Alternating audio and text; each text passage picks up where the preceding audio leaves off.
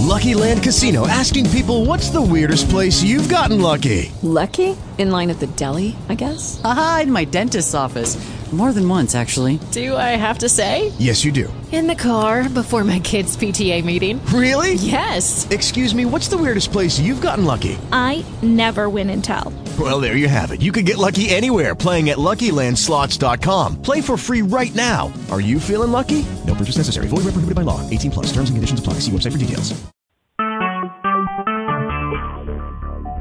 Talk shoe. Recorded live.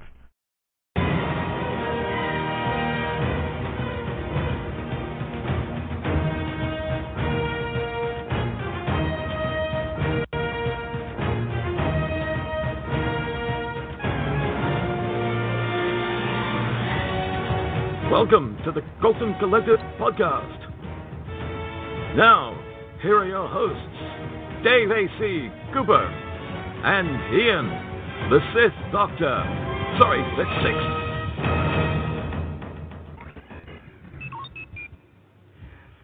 Sixth. Welcome to the Colton Collective, ladies and gentlemen. I'm Ian, the Sixth Doctor, and joining me, the Force is strong with him. Well, we think that's what the smell is. It's Mr. Dave Cooper. Well, I'm rather bent over and I'm walking with a stick. So, This is not trivia. This is not Friday Night Trivia. We don't go for those kind of comments. Oh, dear. Hi, Ian. Yes, yep. He's all. What he's basically admitting to, folks, is he's older than Yoda. I'm restraining myself. Ian's in charge today. That's what's going to be wrong with this show. I'm in charge. All right. Before we get too far, of course, yes, today is Star Wars Day. It's May the 4th. And I did say Sith instead of 5th. It's the lisp that I've got for May the 4th. Anyway, that joke fell flat. But all right. The dark side is actually very strong with him. It's Mr. Darth Skeptical, everybody. Hello, everybody. Hey. Yep, his Bing just got moved up.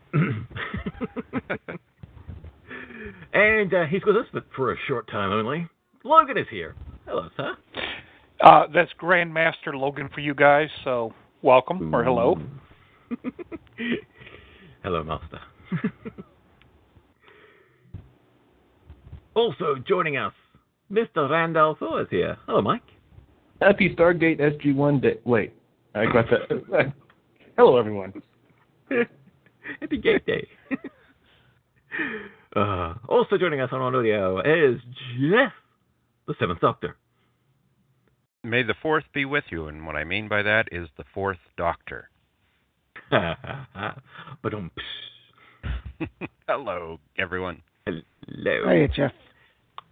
And lastly on audio, it's Obi-Wan Cuddly Ken Kenobi.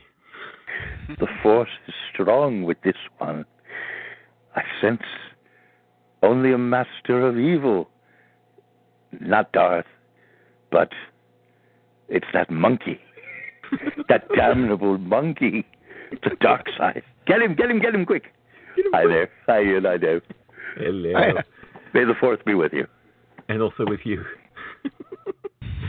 We're listening to the whole show. All right. I'd lower the cone of silence, but there's no point. There's nobody there. There's just Ken, actually.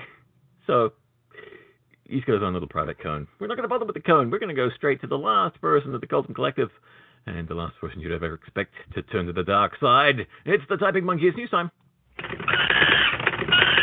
Go, Typing Monkey, go! Monkey, go! Go. Yes. And with news. Star Wars news only. We're only doing Star Wars news today. Well, we might do a little bit of Doctor Who, but who knows. Mr. Cuddly Ken, you got some Star Wars casting news. Star Wars fanfare, please. Only the highest quality audio on this show, folks. Yes. Mouth kazoo every time. All right, folk. Use the false Luke. Yes. The Star Wars team officially has announced this week the casting of the Star Wars Episode 7. Drum roll, please. Actors John Boyega, Daisy Ridley, Adam Driver, Oscar Isaac, Andy Serkis of Lord of the Rings and Rise of the Planet of the Apes fame, Domhnall Gleeson, and the legendary Max von Sydow will join the original stars of the saga, Harrison Ford, Carrie Fisher, Mark Hamill, Anthony Daniels, Peter Mayhew, Chewbacca lives, and Kenny Baker in the new film. And if I sound pleased, boy, am I ever. Director J.J. Abrams says, "We're so excited to finally share the cast of Star Wars Episode 7. It's both thrilling and surreal to watch the beloved original cast and these brilliant new performers come together to bring this world to life once again. We'll start shooting in a couple of weeks, and everyone is doing their best to make the fans proud." Star Wars Episode 7 is being directed by J.J. Abrams from a screenplay by Lawrence Kasdan and Abrams. Kathleen Kennedy, J.J. Abrams, and Brian Burke are producing. And John Williams returns as the composer. Wow. It's a good day to be a Star Wars fan, folks. There you go. That's all I have to say. But no Billy D. Williams. No Billy D. No Billy Wow. D. Oh, I see. Darth does not know. That's a shame. Anyway, I wanted to hear his take on this. But my main disappointment with this casting news is the complaints that followed, basically saying that it's basically this gender inequality in the casting news. And I just want to call foul on that comment. It's like, what the heck? We don't even know the story yet. What is it? Daisy Duke? No. Daisy Ridley could be the lead in the whole dang thing, and the whole movie could revolve around her. And how then is that, gender inequality? The Star Wars movies has never been that. Princess Leia was always very much if you think of New Hope, she's the one ordering the boys around and is the one who makes good on the escape. The boys are kind of a bit lost without her. She is in the next couple of movies. She's basically a high-ranking officer in the Resistance. It just bugs me when people start judging things and all you've got is a photo and some casting news, and they're already ripping it apart, basically saying that there's not enough women in it. And we haven't seen the rest of the cast. These are just the main cast. I'm waiting for Ahsoka to show up. But hey, that's another story. Yes. Does anybody have any comments to make on this news before we roll swiftly onwards? Well, they did come out after that, and they said there is more major casting to come. Yeah. I'm trying to find an actual link to the article that said that, but this came out like a day or two after that, especially when there was all the noise out there about not enough females. Right. So. Yeah. I just couldn't believe that was the first comment I saw, was just people complaining about the lack of female representation. It's like, oh, please. We can't even watch it. You can't even, cast a movie these days without people complaining about it when they haven't even seen it. But hey, that's fans for you. Cynicism. I would have been just happy if they just said Mark Hamill. After all the speculation that we wouldn't even be getting another movie for years and years, to actually get basically the entire original cast back. I wouldn't have expected Harrison Ford. Carrie Fisher has other things to do. It would have been, this is like the Beatles getting back together, folks. Enjoy it right now and just, be happy for it. Yeah. I think you're absolutely right, Ian. I mean, anybody who's listening to this podcast who started complaining when I said you were leading today's show, I mean, you shouldn't do it. It's not right. No. Well, actually, it is, because it's me leading the show. It kind of goes without saying. All right, because there are certain people who have not, I mean, I suppose we should have given a spoiler warning, but it was kind of out there news-wise. But our dear Mr. Skeptical had not heard the news, so he is currently off audio until we tell him otherwise. So we're going to call a close to this little segment and move on with other news. So there we go. That one's closed out. And our Skeptical is hopefully back. Well, we could go with Mike's news first while he gets himself sorted, if you want. Yeah, there we go. Mike, you have some other news. Yes. Besides that, there was a casting announcement for an upcoming movie trilogy that was announced. This is, of course, the upcoming Terminator trilogy, and I don't know if you want to, if you consider this spoiler. If you want to avoid this spoiler, then tune out for the next bit. But spoiler alert!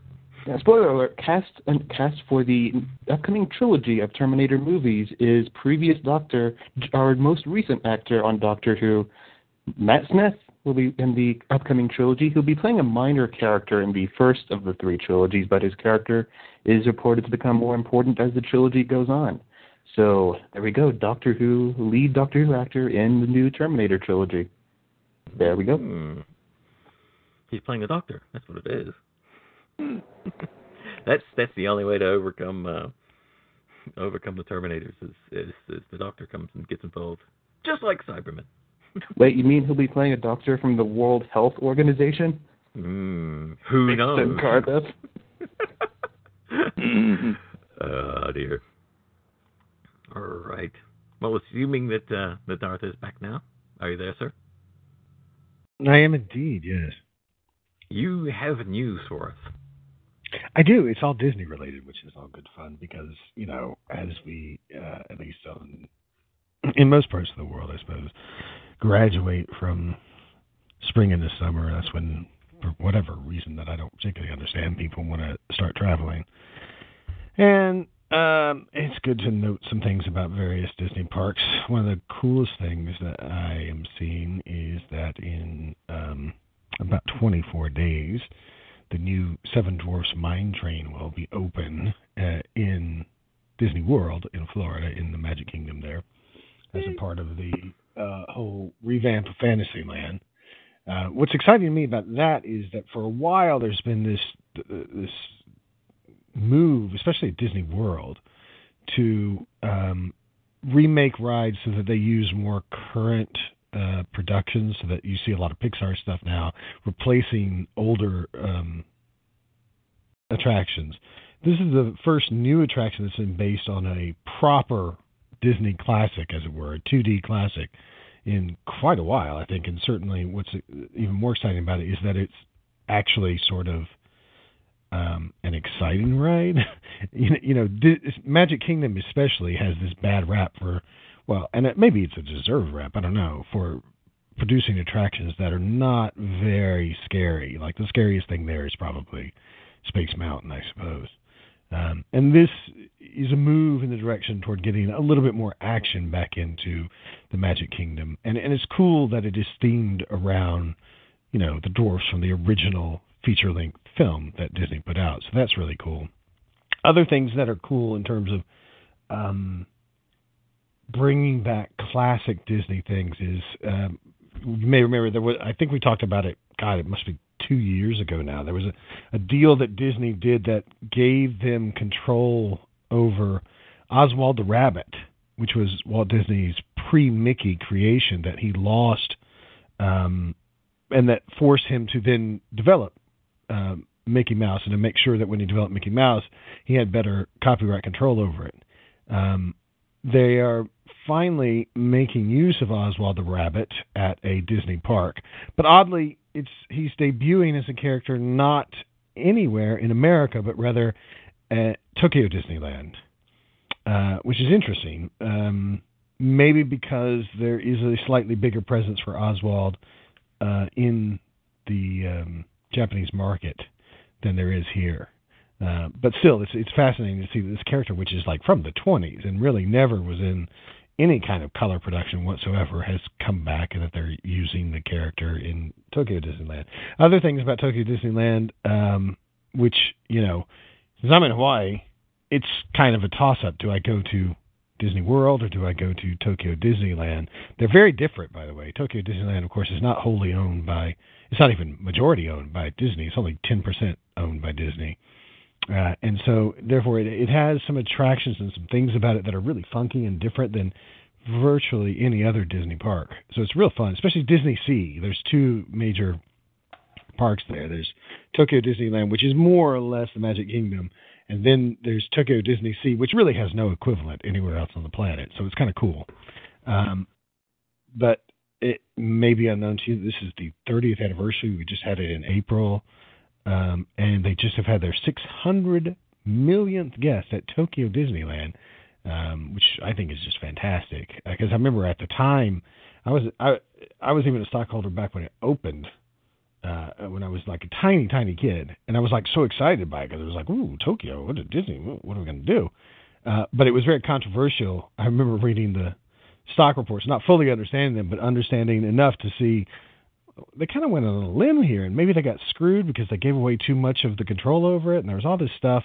Anyway, it's cool to see that it has done very well, and that, even if it is only 10% interest, Disney is still making a lot of money out of it.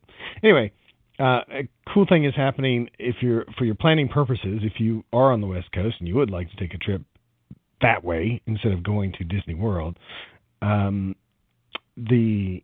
annual Star Festival, which is a unique Tokyo Disney thing. It's kind of like a parade, but it only happens there. And it is not offered all the time. It's only seasonal. It'll be starting up again late June through late July. So really only for a month. And in many ways, if you were going to go to Tokyo Disneyland, that's the time that I would recommend going, just because it is sort of a special time, especially Japanese themed time to go.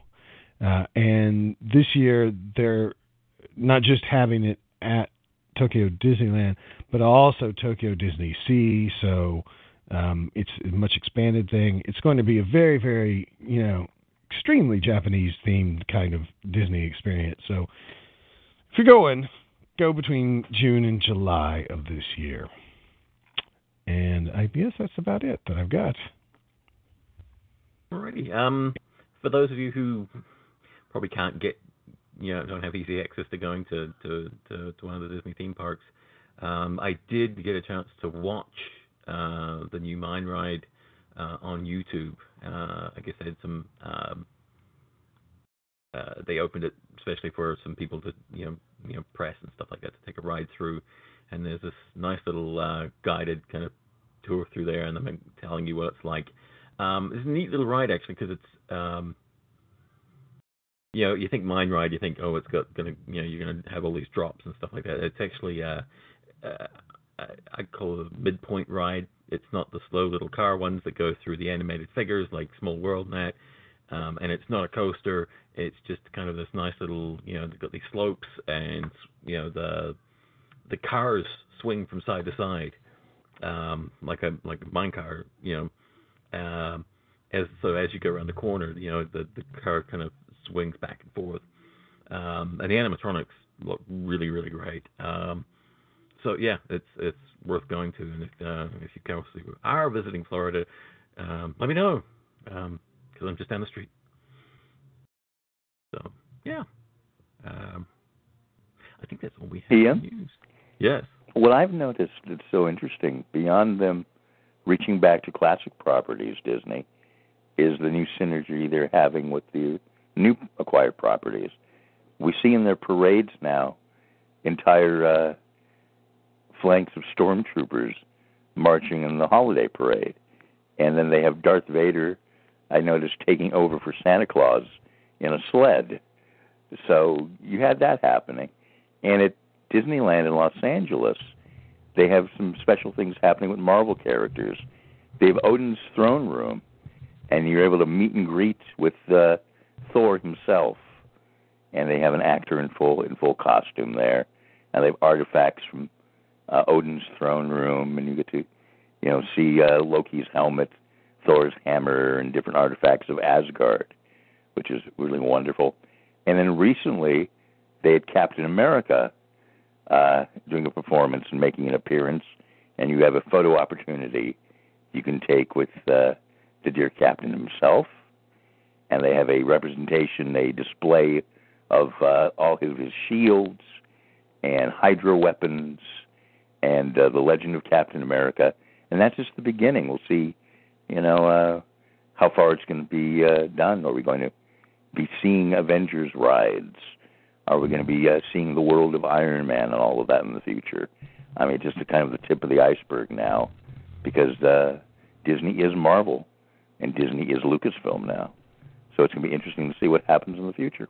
Yep. It'll be interesting to see them open up a new park, kind of like Universal did with Islands of Adventure, which focused more on, like superhero type stuff and things like that.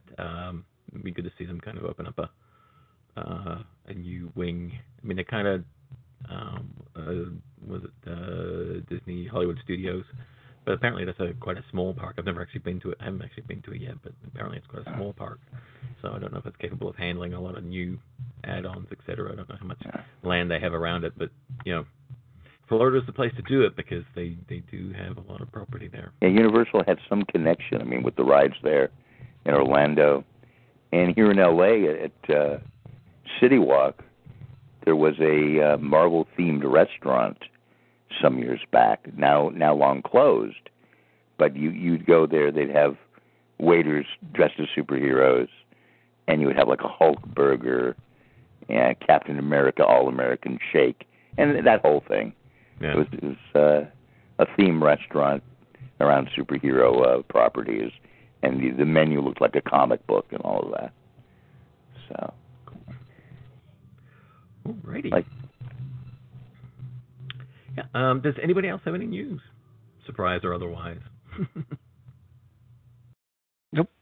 Nope. Nothing from Dave today. Wow.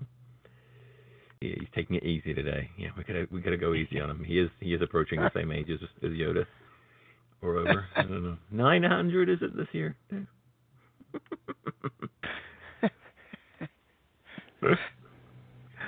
All right. Well, seeing as it is May the 4th. Actually, I do have a small piece of news before we continue on. See, it's all a mess. It's always so controlled when Dave's in charge. Some of you may have heard me talking about Orlando Nerdfest later on this year. All my wishes came true on Monday as Orlando Nerdfest announced that Steam Powered Giraffe is in fact coming to Orlando Nerdfest, and so my wife and I are for sure going, and this will be our first chance to actually see the guys live. So really looking forward to it. So stay tuned here. I'm going to be doing some more news about what's going on with Orlando Nerdfest. Hopefully we'll get some of the organizers on here, and you'll hear a lot more about it in the coming months. But in case you don't know who Steam Powered Giraffe are, here they are. Hi, I'm Rabbit from Steam Powered Giraffe. And I'm the Spine from Steam Powered Giraffe. And you're listening to the Cultum Collective. Enjoy! And if you want to enjoy being part of the Cultum Collective, here's how you do it. If you enjoy listening, why not join the collective and participate yourself? We're on TalkShoe, call ID 54821. Call in on 724-444-7444. This is a US number, area code 724, so do check your calling plan before dialing in. If you have a SIP client, you can call in for free on 66.212.134.192. Or you can connect in directly via the Shoe phone client if you have TalkShoe Live installed. We're looking forward to hearing you. And there you go. So we decided a while back, actually, that we were going to do some chat about Star Wars, the Clone Wars. And it just so happened that, I don't know, this little thing called May 4th was coming up. And we thought that would be kind of handy.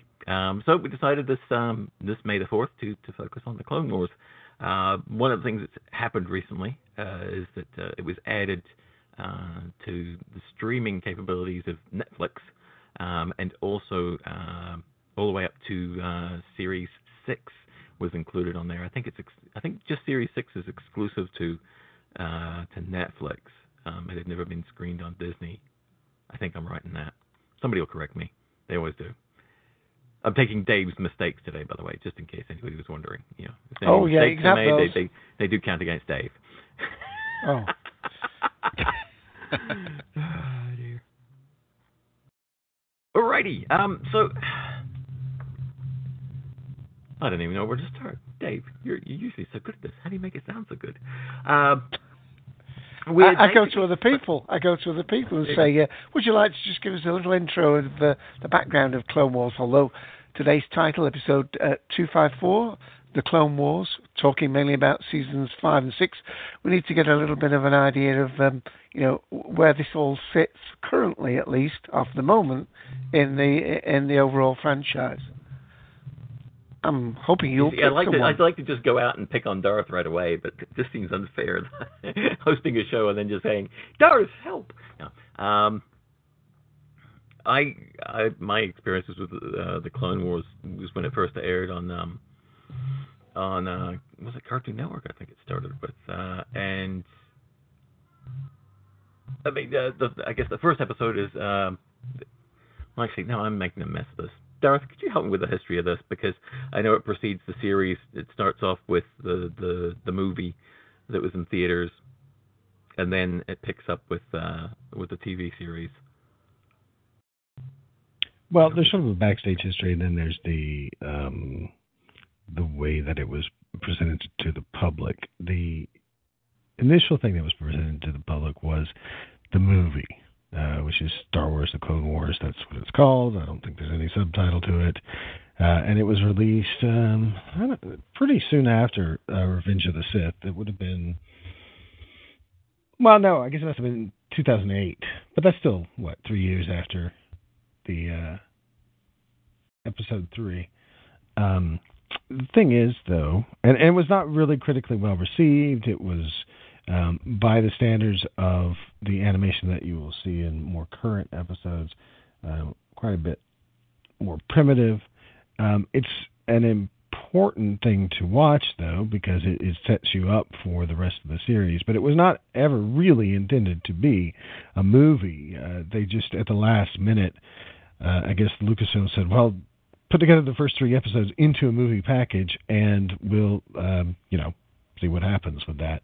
And that sort of rush job didn't... I mean, it sort of paid off for them. I don't think they lost any money on it, but they didn't make all that much money. I think it only made like $30 million or something like that, which for a Star Wars project is pretty paltry. And that may be only domestic figures. I don't know what it did, if anything, internationally. 99 million, I think, here. Total? Oh, okay. 99 million domestic? That's what it says. It says budget 8.5 million, box office 99 million. Wow. Well, wow. I would be surprised if that is the domestic figure, but not terribly surprised. No, that's I'm sure that's total. Yeah. Oh, okay. So I mean, it made money, but it's fantastic return on investment, but it's not exactly at the normal level of a Star Wars film. And I think it made people quite nervous. It was not regarded as the best introduction that could have been made to the property.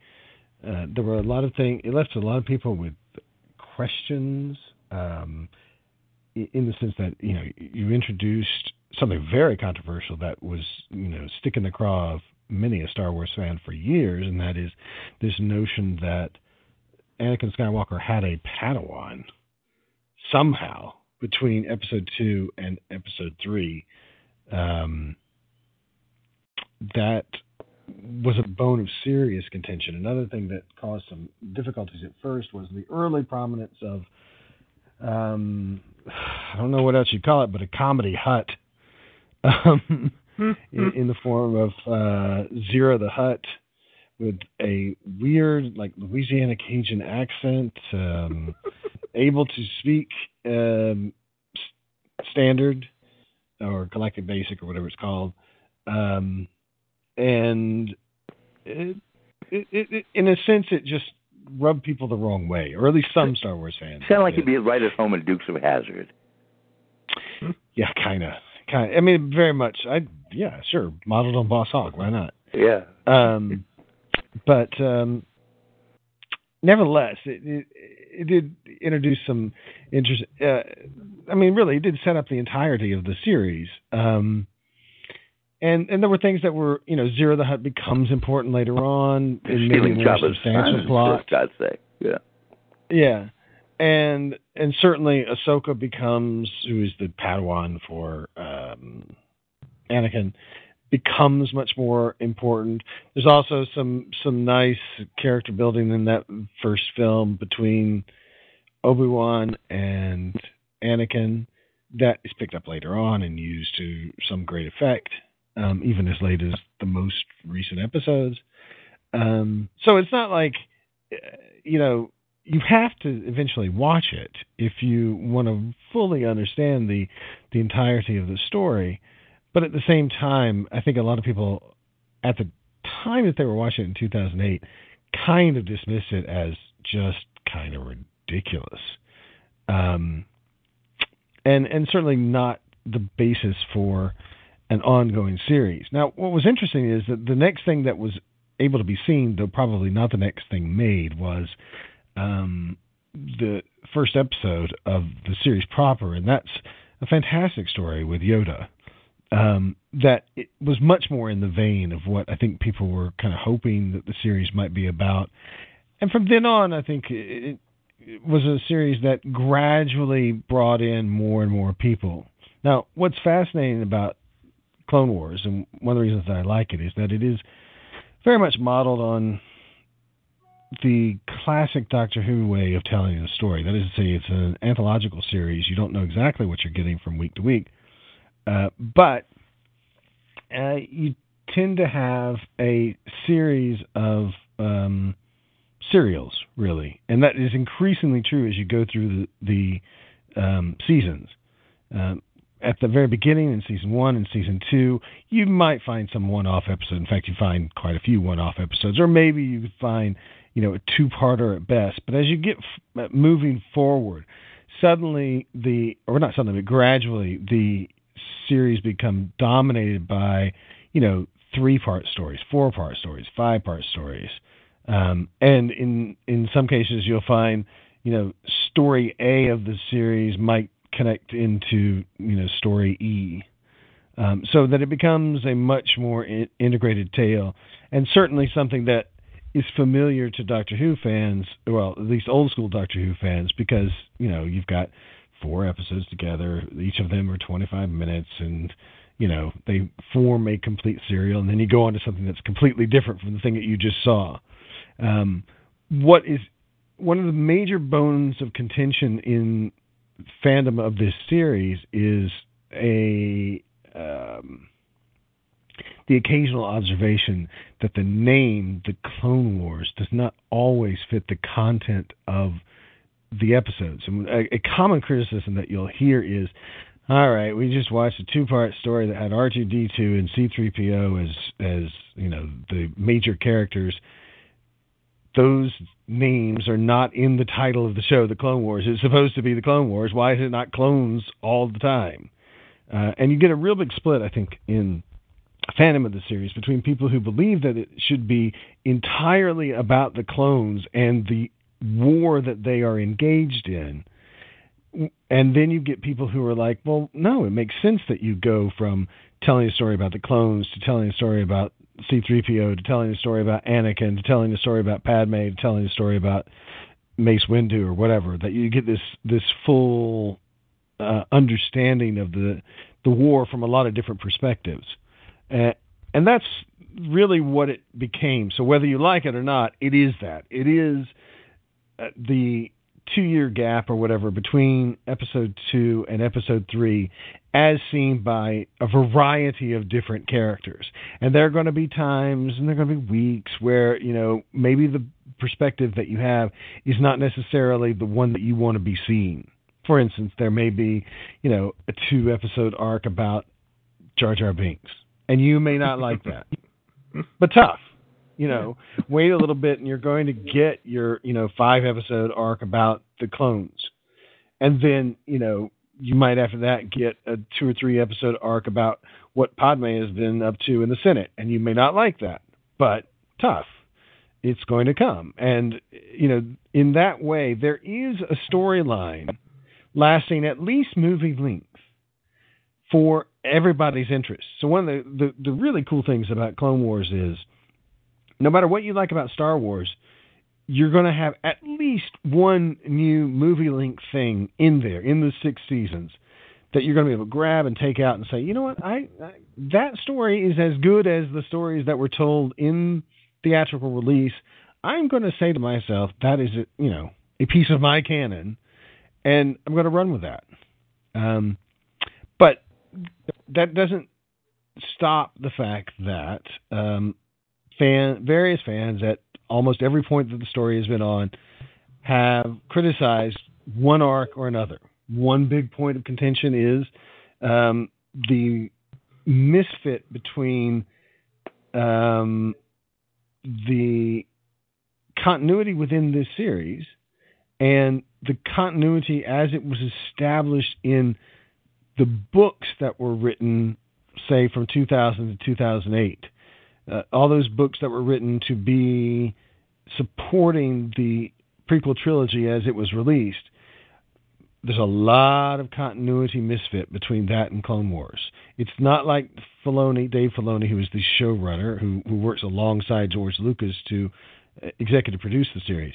It's not like he doesn't know about those stories. He's an avid reader of what used to be called, who knows, the expanded universe, because he did. He read through all that stuff, but yet he would occasionally, diverge from that. And he would, on other occasions when George Lucas came up with a storyline, he'd say, well, in these books over here, the story was this way, and they'd have a little talk about it and decide, whether that was the story that they wanted to tell or whether they wanted to deliberately break the story, because, of course, throughout most of the production history of the series, George Lucas outright owned the show, so he could do whatever the hell he wanted to, and frequently did. So it's an interesting thing, a show from the behind-the-scenes perspective, because Dave Filoni has been quite generous with his time and given interviews in a lot of different places, in which he's shed some light into the story construction process and why on some occasions they may have stuck very firmly with things that were established in the expanded universe, why on other occasions they decided to break with that. One of the most notorious examples of this philosophy, or phenomenon rather, is the treatment of Mandalorians. There are a few Mandalorian stories that are layered into the series. And certainly when the Mandalorians first appeared, there was a great deal of consternation amongst fans who had read especially books by Karen Traviss, a sort of infamous Star Wars writer, who became eventually so disgruntled with the way that her ideas were not being incorporated into the visual medium that she stopped writing for Star Wars. And, fans who were very loyal to Karen Traviss's vision of what Mandalore was supposed to be like were upset, at least initially, with the depiction of Mandalore.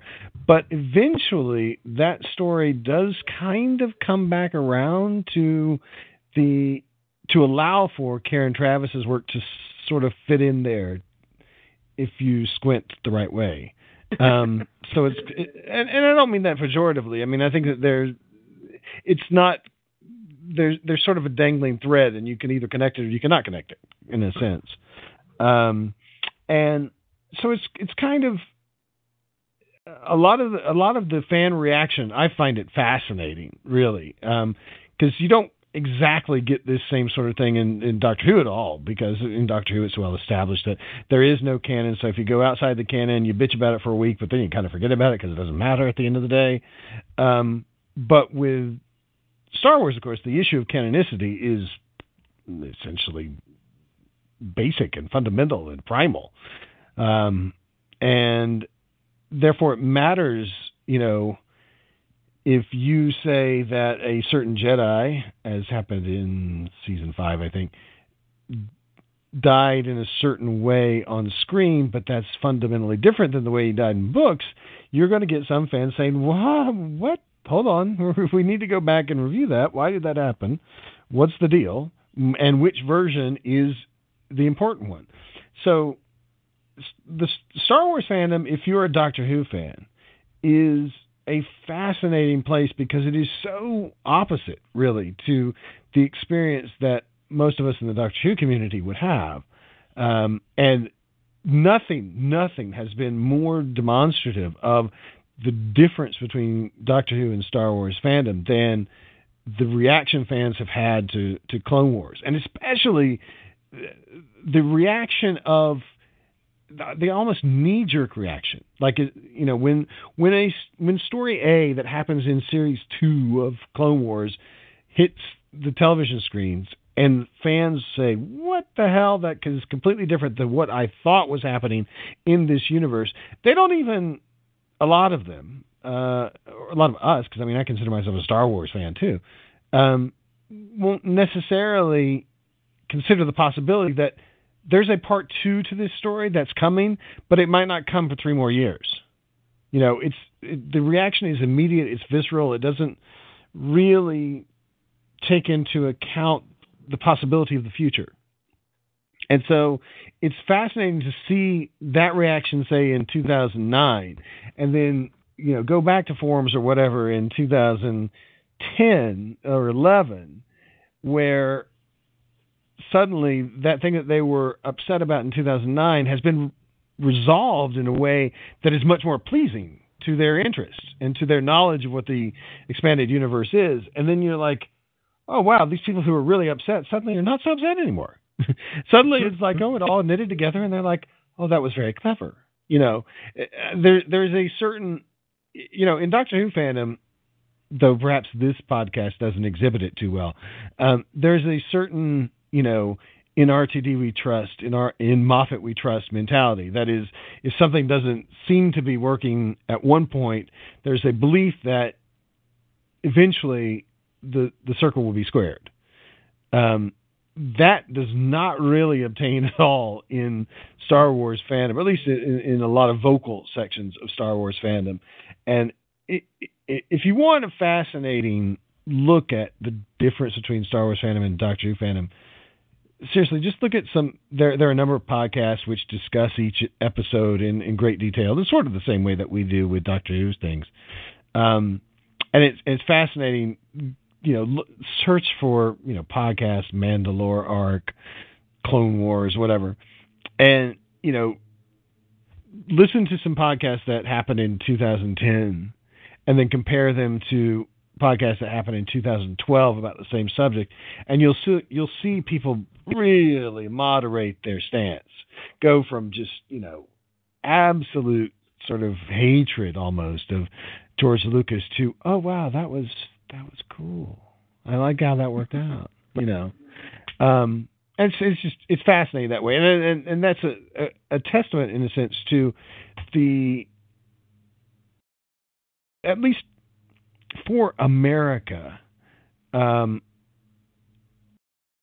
different narrative structure that Clone Wars has. Now we know as Doctor Who fans this is not an extraordinary structure at all, but it is quite unusual in America to have this serialized format. It doesn't. There's not too many analogs for it, except for, of course, the old movie serials that happen, in the 30s to the 50s or whatever, and that's, of course, what Star Wars is based on anyway.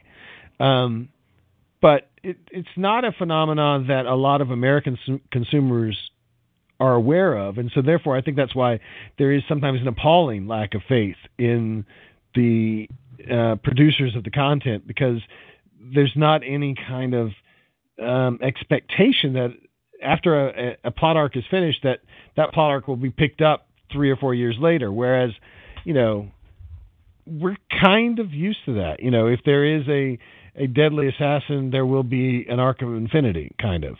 If there is War Games, there will eventually be a Trial of the Time Lord, and whether Trial of the Time Lord makes war games better is another matter. But nevertheless, in Doctor Who fandom, it's much more common to revisit a particular storyline years later, and therefore, you have a different experience with the narrative content. But so that aspect of Star Wars Clone Wars is fascinating to me, just how, the narrative ebbs and flows and all that. The other thing that's really great, from a technical standpoint, is to see the evolution of computer technology. It is remarkable in this series. If you go back to season 1 and you look at those initial episodes and then compare them to the ones that have just occurred in 2014 on Netflix, it's night and day. I mean, yes, you can see a commonality of design, but it really is. I mean, it's been 5 or 6 years anyway, but it seems like it's more than 5 or 6 years of predictable development. It seems like they have been sort of more exponentially developing things out, especially if you are looking at this thing in Blu-ray on a HD TV that is relatively large. You'll be like blown away by the later stuff, and the earlier stuff you'll be like, that's kind of acceptable. That part of it is fascinating, the design sensibility. I think also the narrative complexity. And you may not always be happy with the way in which certain storylines end up, but the chances are that the storytelling will be more satisfying as you get further down the road. There are fewer misses, I think, and there are fewer opportunities for missing, because again, what happens is you go from a basically, one a week structure to the stories to something that is much more like 5 stories a season, each story taking somewhere between 3 and 5 episodes. So it's a fascinating show from that perspective. The other thing is, of course, the consistently great voice acting. There are only a few moments where the voice acting is not really acceptable. I think it's fair to say that the initial interpretation of Jar Jar, which is not done by Ahmed Best, who is the originator of the character, was not acceptable. That is the season. Is it season 1? I think it is the Blue Virus 2-parter. Right. That's not Ahmed Best. It is really horrible. It's a caricature of a character who is already, let's call him heightened reality. So therefore it comes across as particularly profoundly bad. There are a few other examples where some guest stars just kind of don't land in the right place. But what is interesting is the extent to which the show doesn't use the originating actors, but nevertheless, you don't notice that. In fact, you kind of think that's got to be like Tom Kane doing Yoda. I'm sorry, but it in a way it's better than Frank Oz. You're right. You are right. And in fact, Tom Kane has given an interview once where he or his agent or Filoni or somebody reached out to Frank Oz and said, obviously this is your character. If you want to do it, just tell us and the job's yours, And Frank Oz listened to some of the stuff that Tom Kane was doing and said, why do you need me? He's better and cheaper. So, it doesn't make any sense. So there's that stuff. There's also some, there certainly is the large, it's my sense of the fan community that everybody would sort of agree that the Anakin voice here, played by, was it Tom Lantern? I forget if there's a name. Matt Lantern. Matt Lantern, yeah, thank you very much. Is better, than Hayden Christensen, and I think so. I totally believe in this, voice acting, quite well. Is there any question?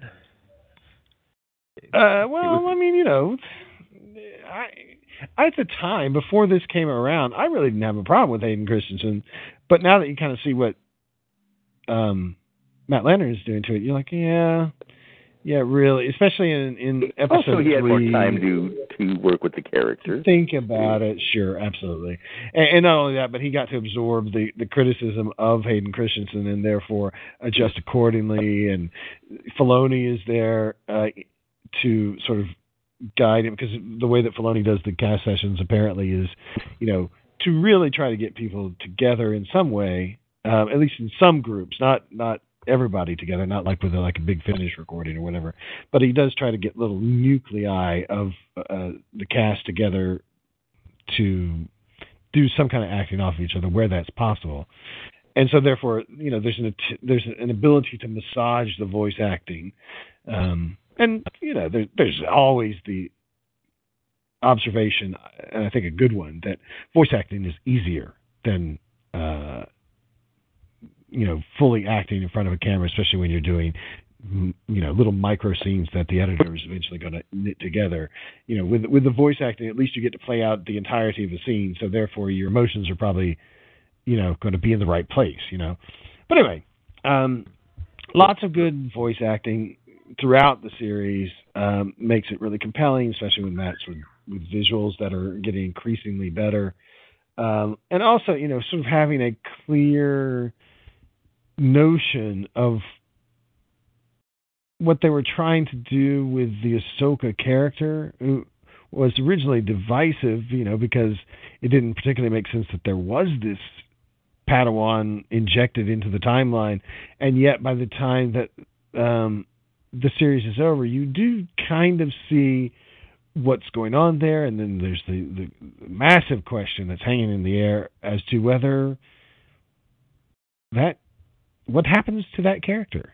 Has that character been deliberately left ambiguous so that perhaps a return in episode 7 might be possible? It certainly is narratively possible. To give you a breather, I have a clip for that. Yeah. Oh, good. Ahsoka, wait! Ahsoka, I need to talk to you!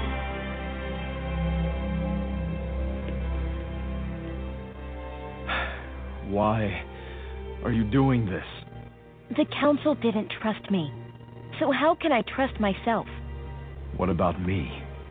I believed in you. I stood by you. I know you believe in me, Anakin, and I'm grateful for that. But this isn't about you. I can't stay here any longer. Not now. The Jedi Order is your life. You can't just throw it away like this. Ahsoka, you are making a mistake. Maybe. But I have to sort this out on my own. Without the Council. And without you. I understand. More than you realize.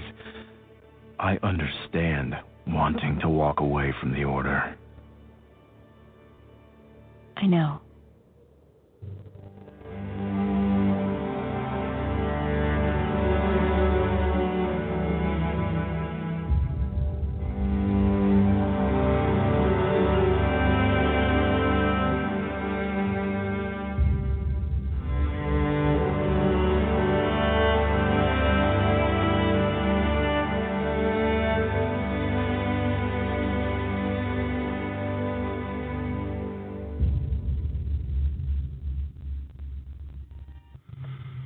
There you go. Wow. There's a lot that is said right in that small section there. Mm. You know, you can read so much into what's going on there, and the surprise bit is when she says, "I know," which makes you wonder, what does she know? And I love that we don't know what happened to Ahsoka. I think that's a lot better. Brilliant. It's nice to know that she may have escaped. Yeah, that certainly seems. You hope. Yep. In episode 7, then there is the possibility she'll be in Rebels. Sorry. Yeah, that's okay. The one thing I say, because after watching all the Clone Wars and in a fairly short stretch. Not as short as Jeff managed, but still pretty pretty brief. I decided to cap off everything and watch Revenge of the Sith, and was very disappointed in Revenge of the Sith because of what I'd experienced in the Clone Wars. And I'm going to start up a petition to ask Matt Lanter to come in and overdub all of Hayden Christensen's lines, because maybe that'll improve it for me. Because I'm like, we went from this confident Jedi to this, basically whinging teenager, and it's quite a bit of a letdown. And you're like, oh god. But the neat thing about that I found about Clone Wars, if you're not huge into, I mean, I've watched the movies, I haven't read a single book or delved too much into online fandom. But the neat thing that Clone Wars does for you is it really kind of it does expand the universe. It expands.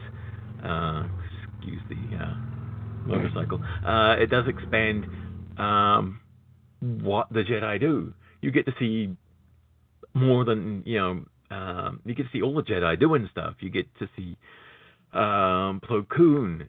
God, what a great voice there too. It's funny actually watching the movies again and going and picking these the characters that they picked out of the movies and fleshed out surprised me. People you just see as background characters, you have no idea who they are. It's just a guy on the back who's got tentacle things on his head, and he's blue and he's big and he's fat. No, they completely expand his part in the Clone Wars. It's fantastic. It just really kind of fleshes everything out. And so if you're like me and not that big into it, and you're like, oh, this was just a cartoon, no, go watch it, because it really is worthwhile. You kind of get this nice full story that happens in between, and you get an idea of the war rather than these brief scenes, and because there's only so much they can do in the movies. But this really kind of fleshes everything out, and unfortunately, when you get to Revenge of the Sith, you get this kind of there's a mismatch on some things that happen, like they're meeting with General Grievous. Some lines are exchanged with Dooku in the opening that they're just like, oh no, that doesn't work, But aside from that, it's all good. And Ian? Yes. I had friends who gotten, I would so to say, burned being anti-George Lucas, anti-Star Wars from the prequels. Mm-hmm. And I, in the beginning, I didn't care that much for the Clone Wars film itself. But in starting to watch, and from that first episode with Yoda, I was just so intrigued with it, and all the different worlds, and how you get into the lives of the clones themselves, and all the richness of it. I was told friends who were burnt on it, give this a chance. And I had one specific friend, I mean, he had a 8-year-old daughter at the time, who, because they had the brilliant character of Ahsoka Tano, and what a great empowerment tool for young girls everywhere. Wow, a female character right in the trenches, and she's growing up as you grow up. And that character was growing up, and as she was having troubles in school and life, she's seeing Ahsoka tackle these problems, get more mature, more sure of herself. And Ashley Eckstein does the most remarkable job with that character. And the whole, you see the growth of it all through the years into that scene that you played. That whole drama of, well, it's a tragedy, but it's also really a triumph, because she's so sure of integrity. She's going to walk away because they've lost faith in her, but she never lost faith in herself and in them, and that's why she has to walk away. But it's so dramatic and so good. And this friend of mine who didn't like it, he adores the show. He bought everything on DVD for her, and she's a graduate student now with honors, and she wrote me a letter thanking me, for letting her know about that show, because there was no interest in it, because I wasn't thrilled with that too. But it's just how kind of important and nice in all the animated series to have such a strong, really vibrant female character. And that's not even to say against what they do with Padme, who just grows so much. It's, Natalie Portman would have loved to have played the character they have in the Clone Wars rather than what they did in the movie. A lot of her best scenes were on the cutting room floor in Clones. And what they do with her, especially the storyline, I don't know the character's name, but her friend who happens to be a separatist, and how that plagues her moral self and spiritually, and in trying to defend and trying to say, well, how can I go on, defending what I'm defending, and seeing her from her side. Just really vibrant stuff. And I don't want to go too much because everybody's have their say on this, but the animation, you forget you're watching animation after a while, and that's the best thing. You're just delving right into these great movie arcs and an overreaching arc every season, and it's the whole sense and feeling, especially that the end of season 5. You're watching Ralph McQuarrie's whole world come to life. Those backgrounds are just breathtaking. And the use of the ships and the weaponry and the character designs, that's the purity of why we love Star Wars up there. And that's hooray for George Lucas in that, and Dave Filoni for bringing it all together with that, the talent and the creativity that they have. It's just great stuff. And I'm not going to say that about the prequel trilogy in all cases. There are things I'm really, it's okay on some stuff. But Clone Wars, fantastic, just fantastic. Yep. All right, Jeff, are you available? Sorry, I was self-muted there. Okay. We've talked about the animation and the artistic qualities of it. At times, it felt like I was watching a movie, a theatrical film, live action, with the animation style. And other times, especially when it came to characters' faces, I thought, boy, that looks, I don't know, cubic or something. It just looked like geometric shapes at times with different things, especially dealing with faces. But I love this series. It's a great series, and I got to say that I was a big computer gamer back in the day, probably 10, 20 years ago. I played a lot of computer games, and one of the series that I played quite a lot of was the Jedi Knight series, the Dark Forces Jedi Knight series that was on the PCs and Macs. And this series almost makes me want to go back and play them again, because you get to play with those force powers, pushing people away or grabbing stuff from them, using a lightsaber, and this series just made me feel almost like I was back in those games. Those games had complicated stories. You had puzzles to solve, things to figure out, and you're just running around, playing a Jedi Knight. And that's what I felt a lot of times watching this series, especially, of course, with Anakin and Obi-Wan, when the story is centered on them. But one of the things I was surprised about, and Darth touched on this earlier, was I was expecting most of the stories to focus on Anakin or Obi-Wan, and it wasn't that. And I was surprised by that, and I'm glad it wasn't all about them. It's good to have all these other characters all fleshed out. You get their backstories, you get to know them better, and it makes the whole universe richer and more interesting. I was trying to count up, while everyone else was talking, the number of worlds that we saw in the 6 theatrical films, and I came up with, I don't know, about a dozen. how many did we see throughout this whole series? Far more than that. We got to see some of them that we did see in the movies as well, and that they were brought out and fleshed out even more than what we saw in those movies.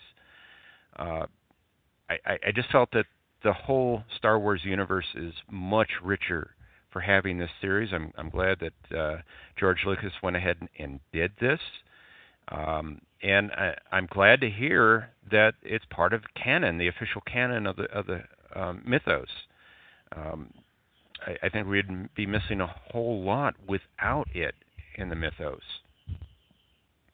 Now, I know you said you picked up on a couple of things that don't quite jive in Revenge of the Sith. And we already had that a little bit with the prequel movies and the original trilogy movies. Especially the one that sticks out to me is Leia saying that she remembered her mother, which with the prequels, that kind of can't be. It could be. Could it? Visions. All right. You could have visions as a Jedi. Yeah, exactly. She's Force user. Yeah. Well, I suppose you have a point of there. her mother being sad. Because if you think about all the lead up to her having the kids, she was really, really sad because of what was going on and everything, and she was crying. And it was just prior to the birth, so that's going to be affecting the child. And so if you think about it, Anakin had visions all the time of the future. Why not having future visions of the past? I suppose you can make it work. You can make it work. I did. Well, I guess it's like Doctor Who. You could make anything work in Doctor Who as well. I don't know about that. I think this is a little stronger because I think that there's definitely precedent for the exact line in Return of the Jedi that she gives, and that not much really, just impressions. That certainly seems to jibe with the kind of vision that we see Anakin having in the real one of Episode 3. So that, I think that there is a little bit more to this than just your standard, let me see if I can retcon 60s Doctor Who with 21st century Doctor Who kind of thing. This is more along the lines of there is an established Jedi trait or force-wielding trait of seeing into the future, seeing into the past. There's that going on. The real test of whether that works out, though, will probably come in Episode 7. One would assume that there might be some kind of, some attempt in Episode 7 to knit together something between the prequel trilogy and the original trilogy. One of the things I liked, and this is a segue into another clip that I've got here, is how they set up in Clone Wars why Yoda goes to Dagobah and what he's doing there. It's like this man, this master of the Force, who's been basically, his home was the Jedi temple. For years and years and years. Now he's lurking around in a swamp. Well, they explain that, and here's this little clip.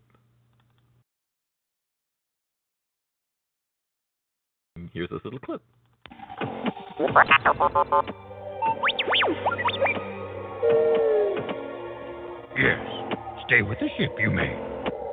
This task, for me alone, it is.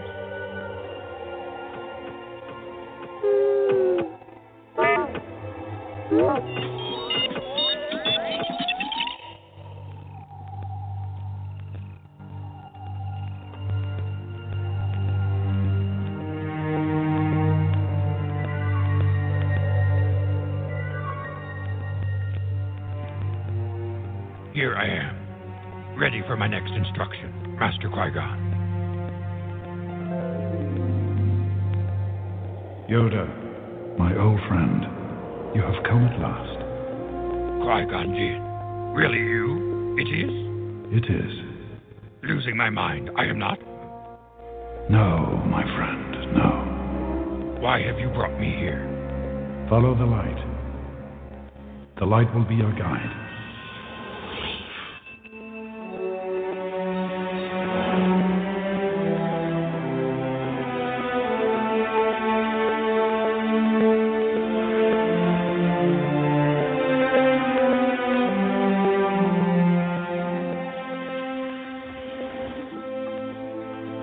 Strong this planet is with the Force.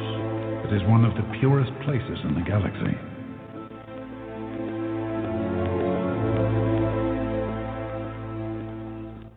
How? Oh, well, I cut that off sooner than I thought. But, there's some foreshadowing there as to why he holds up on Dagobah, so he can commune with Qui-Gon. And it also explains why you get such a great image of Obi-Wan talking to Luke, is because, of the purity of this planet and its connection to the Force. So it's one of those great things. It just fleshes out what you already know, just that little bit more. That's the whole reason for Yoda being there. And can I jump in at this point, Ian? That's one of the things. Well, you're the boss. Go ahead. You're allowed. You had Liam Neeson there reprising his role. I was just looking at the Wikipedia page there. There's about 25 special guest voices. People that come in. Seth Green comes in as Ian Papalonia, is it? Mark Hamill as Darth Bane. Liam Neeson, as you just did, is Qui-Gon Jinn, is it? Simon Pegg as Degar. Ron Perlman as Guy Nakich. Is that? George Takei. Oh, my. I should have. Decay. Yeah. Decay. Rhymes with gay. I should have let Ken do that one. Oh, my. Don't say decay. Don't say gay. Say decay. Playing got Dirt or something. David Tennant's in there. Hugh Gang, is it? And quite a lot of Michael York as well. So, the very fact that it's attracting people like that want to have a connection with it, it was great. Tim Curry is Chancellor Palpatine. He's on a regular basis. I mean, God. Amazing voice cast. David Tennant won an award for Hayung. It was funny, it wasn't until about, I think it was like 5 minutes into the episode that I realized it was David Tennant. I was like, oh, hey, I know that voice. If Clancy Brown, Savage Opress. Well, yeah. Right. If you're going to get somebody evil with a deep voice, you go for him. Clancy Brown. Yeah, and for Mr. Krabs and SpongeBob. Mm-hmm. Like you said, great evil. I actually thought Liam Neeson sounded better than he did in the movies. He sounded a little bit less stiff and overly formal as in the earlier film they were like that, weren't they? And anyway, that was just a comment I want to make. As most people, I'm taking a back seat today, but enjoying it immensely. So great. Something Jeff was saying about the animation, how good it is, and I totally agree with that when I was saying my bit. Other shows have done, CGI type of computer animation. There was a Green Lantern series, and also one called The Batman that was recently on 2 Warner Brothers shows.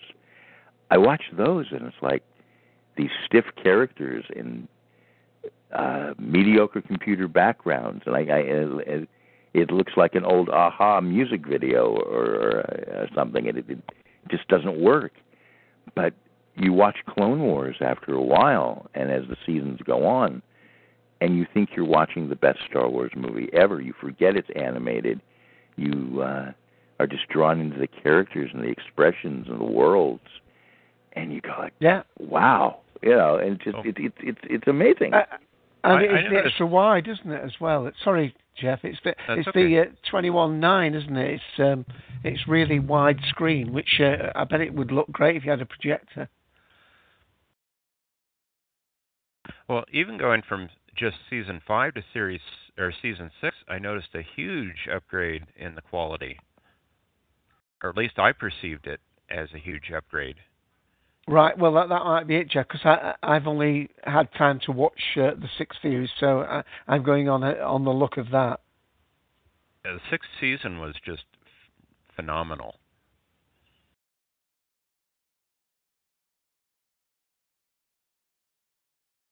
Hello? I think Ian probably had to mute. He might have had background. Yeah. Okay. I concur. Well, it was. There was a disturbance in the force. As if millions of listeners weren't hearing our podcast. Well, the interesting thing that's been done with the show is that, and I remember the entire conversation because I was traveling at the time. But the podcast that brought me home from Timegate, I had a long drive ahead of me, and was listening to you guys live as I was driving home, talking about and basically having Darth serenade me home, talking about the end of the Clone Wars, and then we get basically Netflix announcing that they were putting it up there. Plus, they would have these extra episodes that hadn't been screened, and so that was a great thing.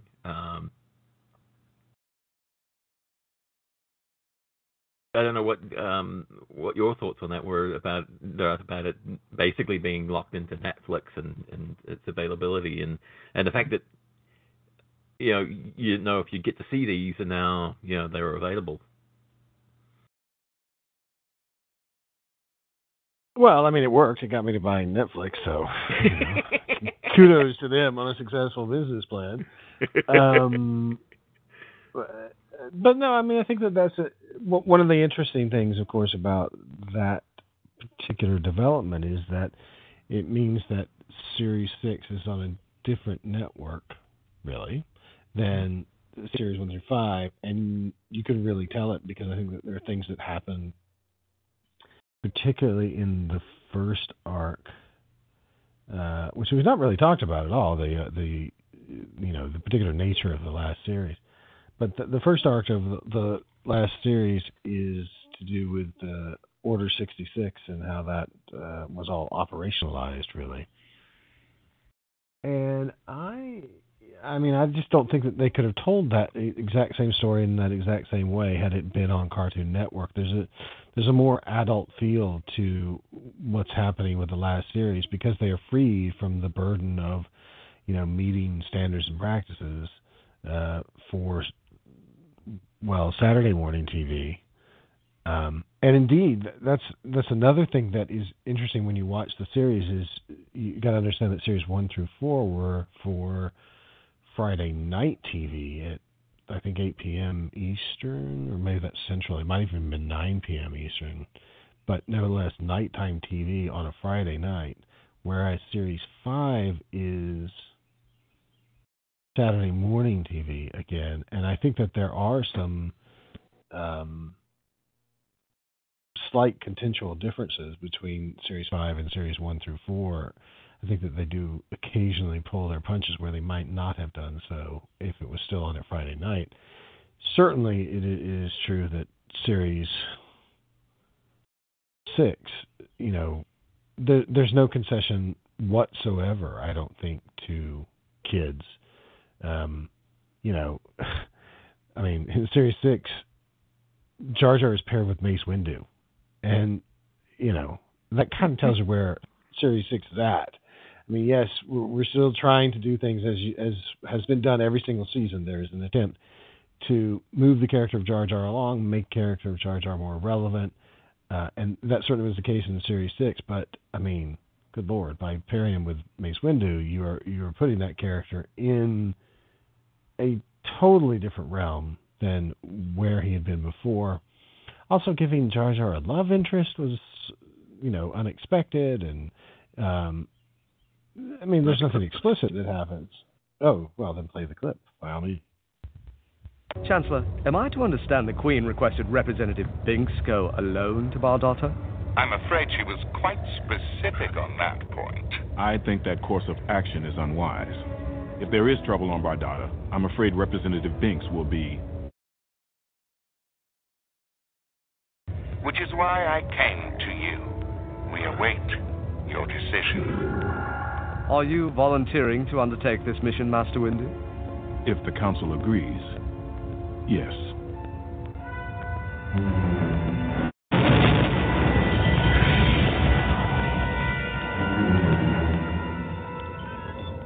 Do not touch anything. Misa not doing nothing. Representative Binks, I do not mean to be presumptuous, but are you sure you are the delegate the Queen spoke of? Yep, the Queen is Misa Paolo. Misa known her for a longer time.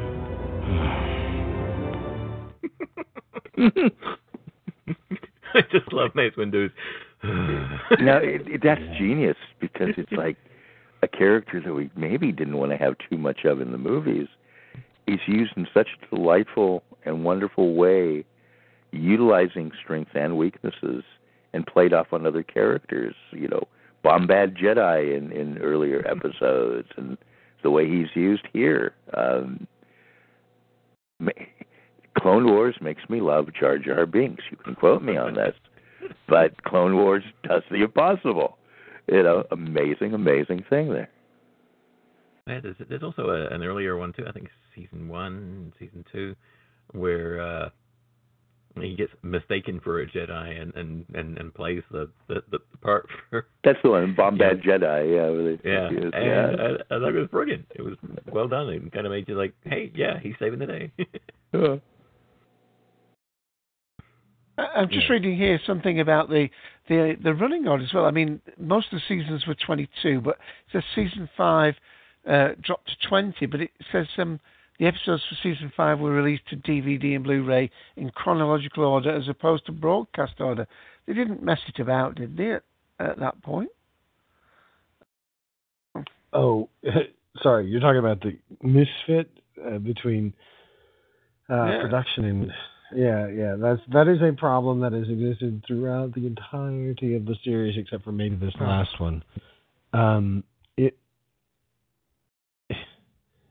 It's not a problem anymore. Let's put it that way. One of the great things about the destruction of the EU is it makes it much simpler. And there was always... Actually, yeah, that's not true. It is a little bit of a problem because we still don't know exactly how the episodes fit together with respect to each other.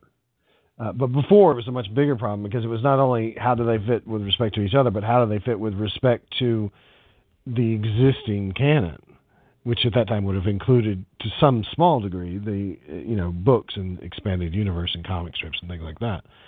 Now that those have all been removed, then the only question remains is, well, where is episode 1 of season 1 in relation to episode 2 of season 1 as broadcast?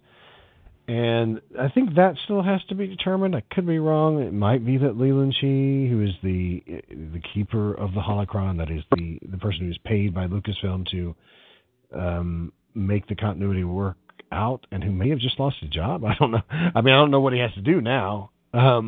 But he probably hasn't lost his job, but still, he has less to do, one would think, now that all of the expanded universe is gone.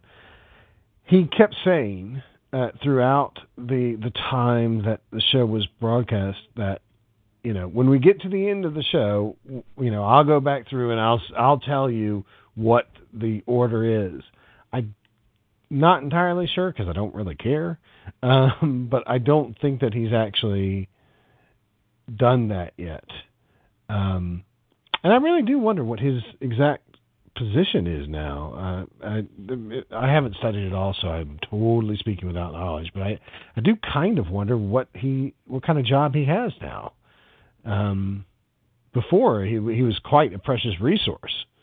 Now, if you're going to destroy the expanded universe, I don't know what in the world he does. But anyway, there is a problem when you're watching these stories that you don't quite know when, especially in early seasons, they are meant to be relative to each other, and definitely we know the production order because we have full production codes for the series, And it's very clear when you try to figure out, when you rectify the production order versus the broadcast order, there is virtually no match. It is all over the place. So that makes it difficult to assert either production order or broadcast order as narrative order, because it's just not clear which one is meant to take primacy. So it's tricky, but I think if you take the right approach to this and just say, well, they're all vignettes about what happened during the series. Very few of the stories depend upon really knowing with great precision, which one takes place relative to the other one. The most that they depend upon, by and large, is where are they relative to episode 2 or episode 3? That is it closer to episode 3 or is it closer to episode 2? And once you get that sort of vague notion, then you're like, okay, I get kind of where this is. I'm okay with this. And many of these stories, it really doesn't matter where they are. Like there's an arc from season 05, I guess, where it's somewhat fan criticized arc, but I think it's cool because it's so different.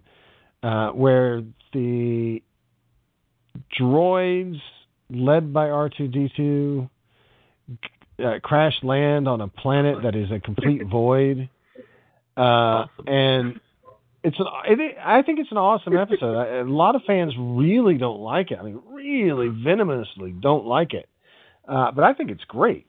And but it doesn't matter, where that is in terms of time context, because the story isn't about time. It really is just, all right, here are some droids that landed on a planet. They're being led by a tiny Jedi sort of person. Is he even a Jedi? I can't remember if he's even a Jedi necessarily. He's a map reader. He's a strategist type guy. Strategist, whatever. Yeah. They keep calling him a map reader. Right. And so, does it matter that it happens more towards episode 3 than towards episode 2? Not really. Doesn't matter what time it happens. It could happen really between episode 1 and episode 2.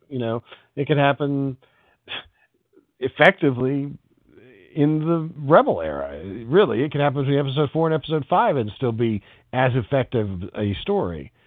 So some of these stories, who cares what the time is? Some of them, it matters whether certain of the clone stories, because you get a development of clone character, it does matter knowing where one arc fits with another that way.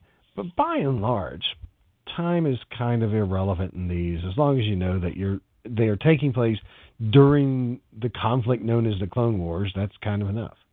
Right. Yeah. I just meant as well within the context of season 5, it looks like the DVDs did a bit of reordering as well from the actual air dates. Yeah, absolutely. Oh, that may be the clue. That may be. I can't remember. I wish I had paid more attention to that. I wish it mattered to me. But I think you might be onto something there. I think it might be that the DVDs have the proper chronology. Well, that's what it's saying here. Having said that, as I said, that's why I'm stating that I watched season 6, and most of those actually had a recap at the beginning, so they must have been pretty much in order, because they were recapping what I'd just seen in the previous episode. I think, season 6 I think is a clear exception. Season 6 is absolutely done. Well, I don't know if it's production order, because I haven't looked at the production codes for season 6. But certainly, the way that it takes place, it has to be in the right order, because in a sense, all of the arcs have a little bit of the same narrative thread. The season, if you were to talk about what the season is about finding out who Cypher Diaz is, really. From the Clone Wars, the guy who apparently went and started the production of the Clone Army. That is sort of the narrative thread throughout all of those episodes. Right. Maybe I might be thinking the Jar Jar one doesn't. But episodes 5, 6, and 7 seem to be out of context because they all have production code 4, where the others are 5, and they're the Christian Taylor ones. An Old Friend, Rise of Clovis, Christ to the Heart. They all start with a 4, where the rest of season 6 start with a 5. But, but I think that what that's telling you is that the original order was for that to be the last thing of the season, of season 5. But narratively, it definitely is a part of season 5. Definitely. I mean, season 6, rather. Yeah, I mean, Jeff's the one that's watched in a most condensed form. Did you ever get lost, Jeff, when you were watching? I mean, you would have noticed the continuity breaks, would you? No, I really didn't. And I think what Darth is saying about not caring when these happen is very true. I really didn't care too much. Well, was this happening before those stories? Was this closer to 2 or episode 3? It really didn't matter to me, and I really didn't lose focus on what was going on from one arc to the next. Yeah, I think the only time I really is when we got into Series 6, and I started wondering how close we were to Episode 3. At what point, are we within a week of what happens there? Are we a month, 2 months?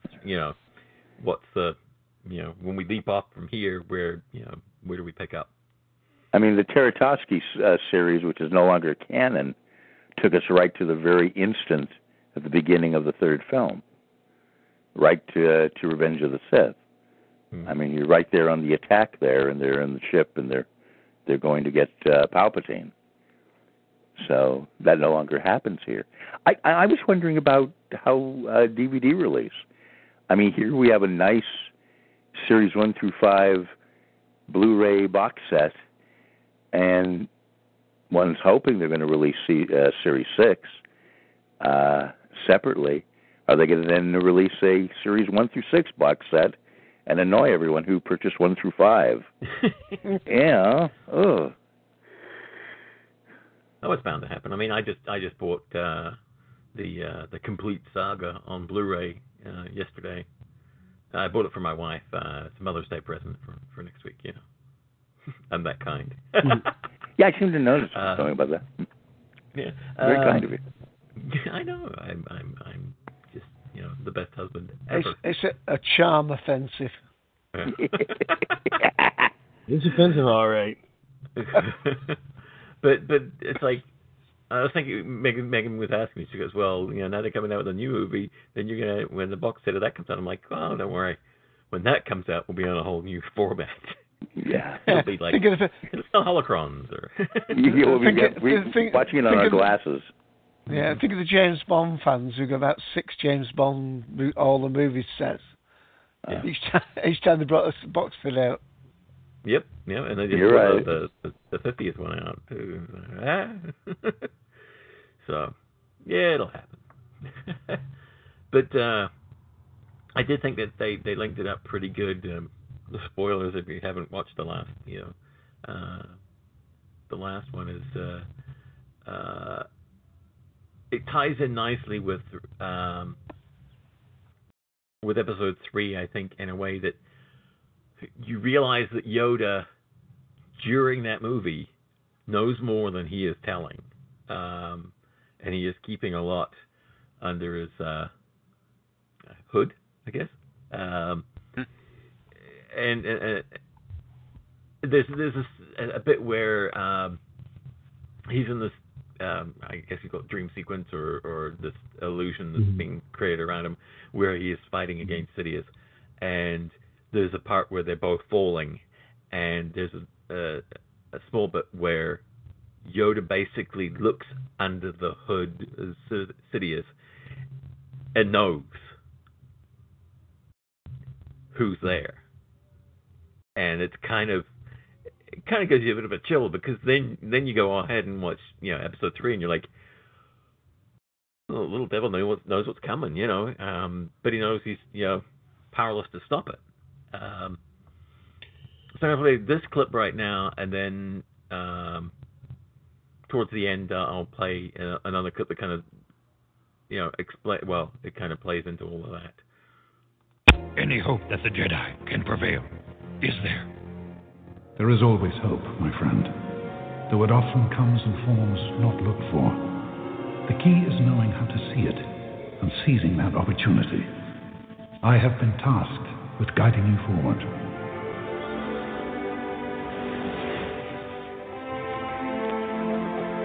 There can be many outcomes, but your path is clear, Yoda. You have been chosen, as I was before you. For what chosen am I?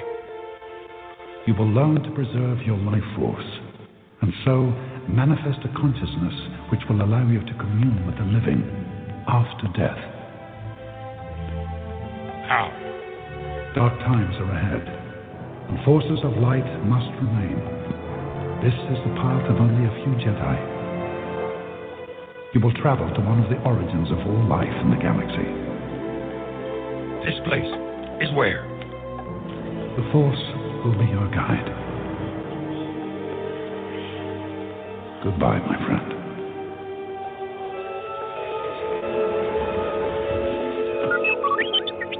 Yes, my friend. All right, I am. No. Back to Coruscant. We are not going yet. Afraid only begun. Our long journey has.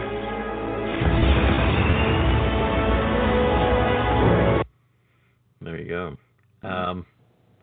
Which I mean that whole little storyline that goes there at the end of Series 6, it really kind of sets everything up, and very nicely too.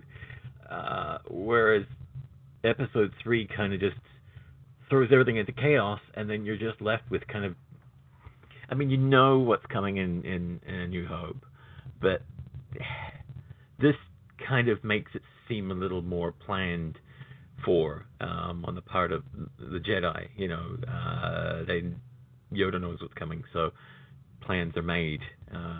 He hides away on Dagobah, and the interesting thing that I find about that particular clip is, to me, that says, since it was done so recently, that could we be seeing Yoda play a fairly sizable part in the next movie?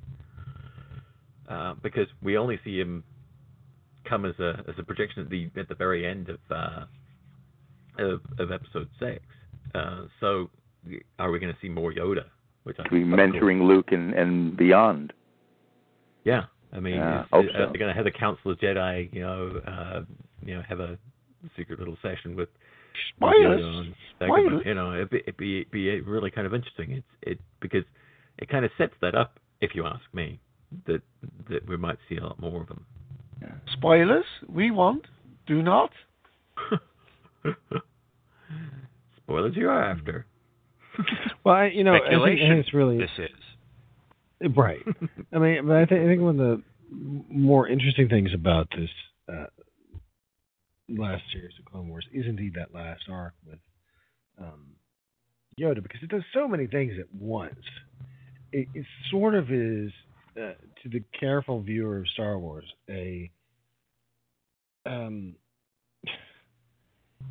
something you just can't get your mind around fully by just watching it one time. I think you have to go back and really detect a lot of the hidden meanings of it, because it explains. Well, first of all, it ends the series. It ends the season in a way that's satisfying. It does tie up the mystery of Sifo-Dyas and finally explains that. But that is also obviously tying up a loose end that was never really adequately explained between films 2 and 3.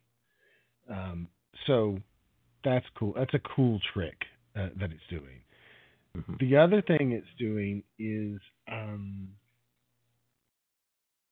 explaining, as you say, why Yoda goes to Dagobah. So in that sense, it amplifies Episode 5 which is fairly incredible.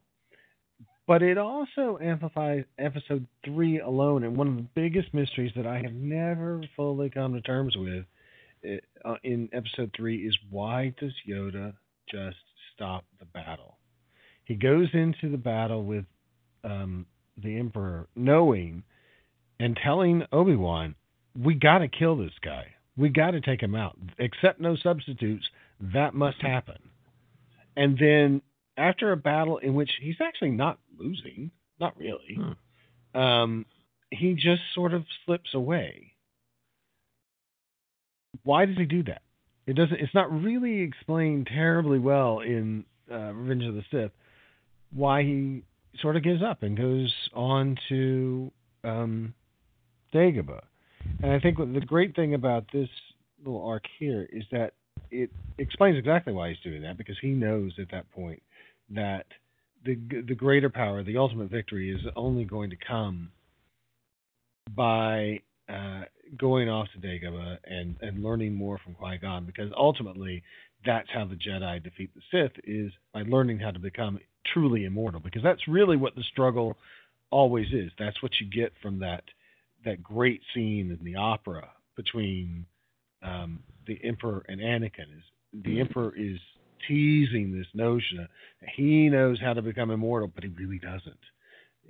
But nevertheless, the seduction of that is what brings Anakin to the dark side. So that's the crux of what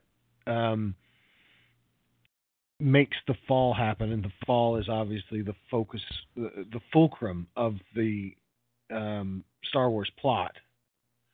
And then what Yoda discovers in Dagobah is how to actually become immortal. It's Qui-Gon Jinn who makes that happen, and therefore offers a point of distinction and indeed superiority between the Jedi and the Sith.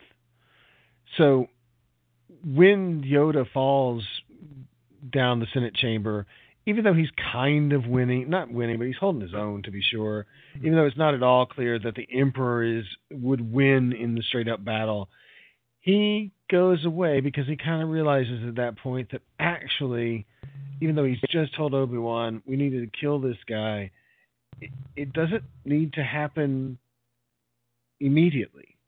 And the reason it doesn't need to happen immediately is because if you kill the Emperor at that point, you're left with who?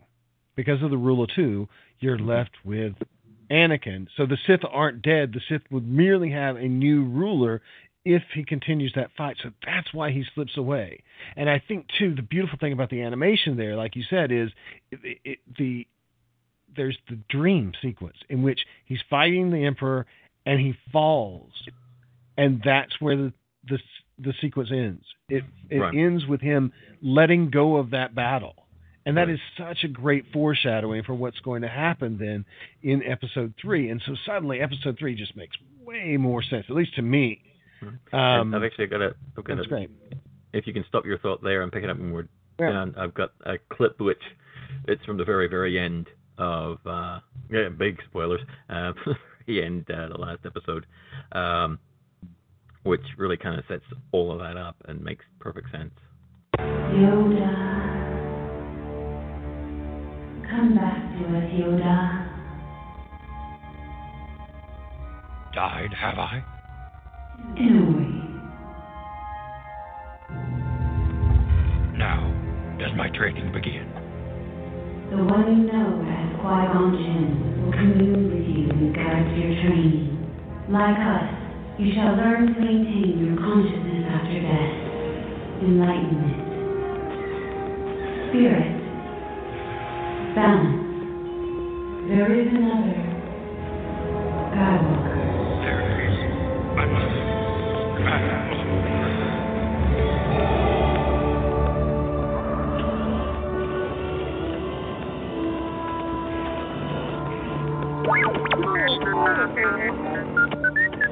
Yeah. Time to go home. It is.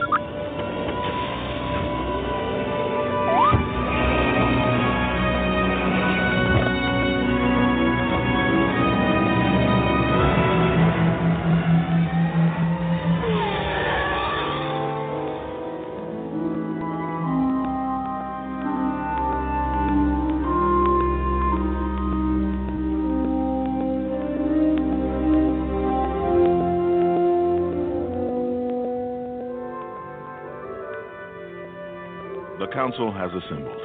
They are eager to hear your report.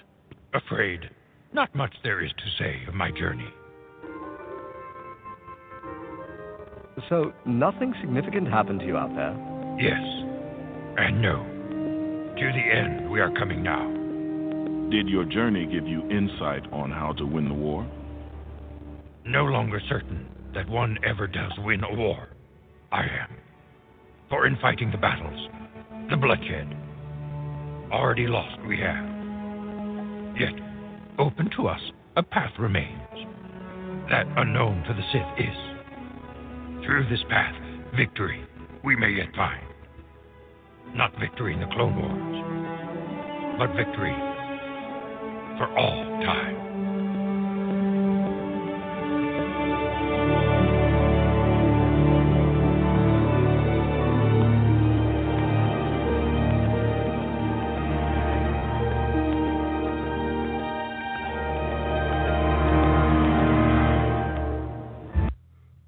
There you go. Sorry for such a long clip, but it was necessary. Yeah, this would make a wonderful radio show. Just listening to this. Yeah, it's a radio show, really. Yeah. It definitely is true. When you hunt for clips and things like that, you get an awful. I'm sure Ian probably got an awful lot more working with that audio, things that he may have missed on first watching. Right. That in particular, the closing bit. I watched it kind of before I go to work in the morning and stuff. When I could have Callum running around, but listening back to it, you're like, oh, everything he said just at the end there. It's like, yeah, and that to me, with what Darth just said, the fall, it basically is a repeat. He's falling, and then the realization hits him. It's like, no. This isn't where the final battle is to be, and he makes good his escape because he knows what he has to do. I mean, arguably he might have won, he might have lost. We don't know how weakened he was. It doesn't matter. That bit with the Force lightning and Yoda's pushing it back, and the look of surprise on the Emperor's face says an awful lot. And that's why it makes so little sense that when he falls down and he's still alive, he's not knocked unconscious or anything. But it's the greater victory. Right. He's like, and time to go. You pick your battles. Right. You leave today. You lose the battle. You win the war. Right. Later on. Yeah, but that I think without this little episode of the Clone Wars, it really is just the final episode. I mean, you could just watch that without the other two that are in the arc, and you'd be a little bit lost, but not wholly lost. You wouldn't have known that that's what's going on, I don't think, in episode 3. I mean, I've always kind of thought it was something vaguely like that, like he, loses to win and he should win, whatever the Five Doctors little statement there is, the Game Rest line. But it doesn't, it's not explicit. And I think now it is explicit. Now it is, okay. So he knows going into this battle, before he even gets in the room. And in fact, that's why when he does get into the room, he says, all right, Palpatine. He actually does name him as soon as he enters the Emperor's chamber, which that's not really terribly clear by just watching episode 3 either. But now you're like, okay, he had this vision. Well, and yes, he gets that who his actual villain is. But the great thing about this last episode is that it just informs that whole battle so much more. And that battle is it's so important for understanding the Star Wars story, at least as the story stands now with these 6 films, that to not have it explained was always a little bit problematic. I mean, to me, much more problematic than episode 1, which I think is quite fabulous, really. I think it's much better than most people think it is. And to me, the biggest distraction in the first 3 films has always been, why does Yoda walk away? Because unless you understand why he walks away, Star Wars kind of doesn't make any sense. I mean, I think it's that big and broad a statement. You've got to understand why Yoda walks away in order to get what Star Wars is fundamentally about. And this episode underlines that. It gives you great rationale for it. It finishes the series. It finishes the season. It finishes the story arc. It amplifies Episode 5. It finally allows Qui-Gon Jinn to make sense. And, I'm sure that Liam Neeson was happy about that because he was reported in 2005 to have been disappointed because I think he had he broke his leg or something in 2005, and that prevented him from going to film at the time that Lucas had allowed for him to film or something like that. And that's why those scenes didn't happen. It wasn't because Liam Neeson didn't want to come back. It was because he was actually physically unable to come back. And I think that's why they were able to persuade Liam Neeson himself to come back to voice not just this, well, I guess it's the episode before this one, really. But also episodes in season, is it 5 or 4? Whatever. This is not the first time Liam Neeson has been in the series. And that's one of the other great things about it, because there were preceding storylines having to do with Liam Neeson, with Qui-Gon Jinn. This feels very natural. This feels like, okay, that last appearance was only setting up this appearance. And so therefore you tend to believe that this is an area of the plot that George Lucas really did sit down and think, we've got to make sure that this is right. And so, it feels like he's saved something that had to, because of circumstances, end up on the cutting room floor back in 2004 when he was making Return of the Revenge. You feel like he has put it together in a great way, that he's actually saved that moment, and instead of it being this sort of mythological thing that only exists within the book of Revenge of the Sith, which is, by the way, by far the best adaptation of any movie ever made, frankly, unless you count The Godfather as an adaptation, which is probably not fair. But it's just great how Liam Neeson saw this as important, saw that this was something that needed to happen in order to make sense of his time in Star Wars, and so therefore he was persuaded back to do it with a fantastic script. And at the end of watching it, I just think that nothing has done more to sort of tie together the prequel trilogy with the original trilogy, and also to make sense of that thing that Lucas kept promising and promising and promising would be explained. That is, how does a Jedi disappear upon death? From episode 4, it's always been a mystery. And every time he gave an interview, he was like, "Oh, the next film I'm going to explain that. In the next film I'm going to explain that." And he never did. And you got to the end of Revenge of the Sith, and you're like, "What? You still didn't explain it? And you've got no more films to go?" No, that's not right. You were supposed to explain that. And I think he finally did. And explained it in a way that, to me, is satisfying and logical and makes sense. And just felt, that last arc just felt like magical, mysterious Star Wars again. And yet I'm pretty certain that somewhere in that script there is the word midichlorian, which is interesting, because that was the thing that people always, pointed to with episode 1 as taking away the mystery. But I think actually not only does this last arc do all the things I've already mentioned, but it actually returns mystery and yet doesn't walk away from the word midichlorian, which I think is just a phenomenal thing to have done. And it changes our perception, but it, like you say, it does return the mystery to it. And instead of just being automatic that, well, that's what happens to a Jedi. They disappear, they get sparkly after, and they visit you, and they mentor you from beyond the grave. No, Qui-Gon's the first, and you have to train. Right. And it's something of great depth and learning and study, and it has to be earned. And that makes it glorious. And what it does, and if you look at the narrative, I'm sorry, go ahead. Yeah. It really makes sense to me now when Darth Vader and Obi-Wan are fighting in A New Hope, when he pulls his lightsaber up and he almost goes into meditation. Exactly what he's doing. Mm-hmm. There's an absolute reason why he's stopping. It's not just to let him kill him. He's doing something. He's off. He's transitioning to the Force. Yeah, he's setting his. Yeah. That's a good point. It just hit me. I'm like, that's what he's doing. Yeah. I love Clone Wars.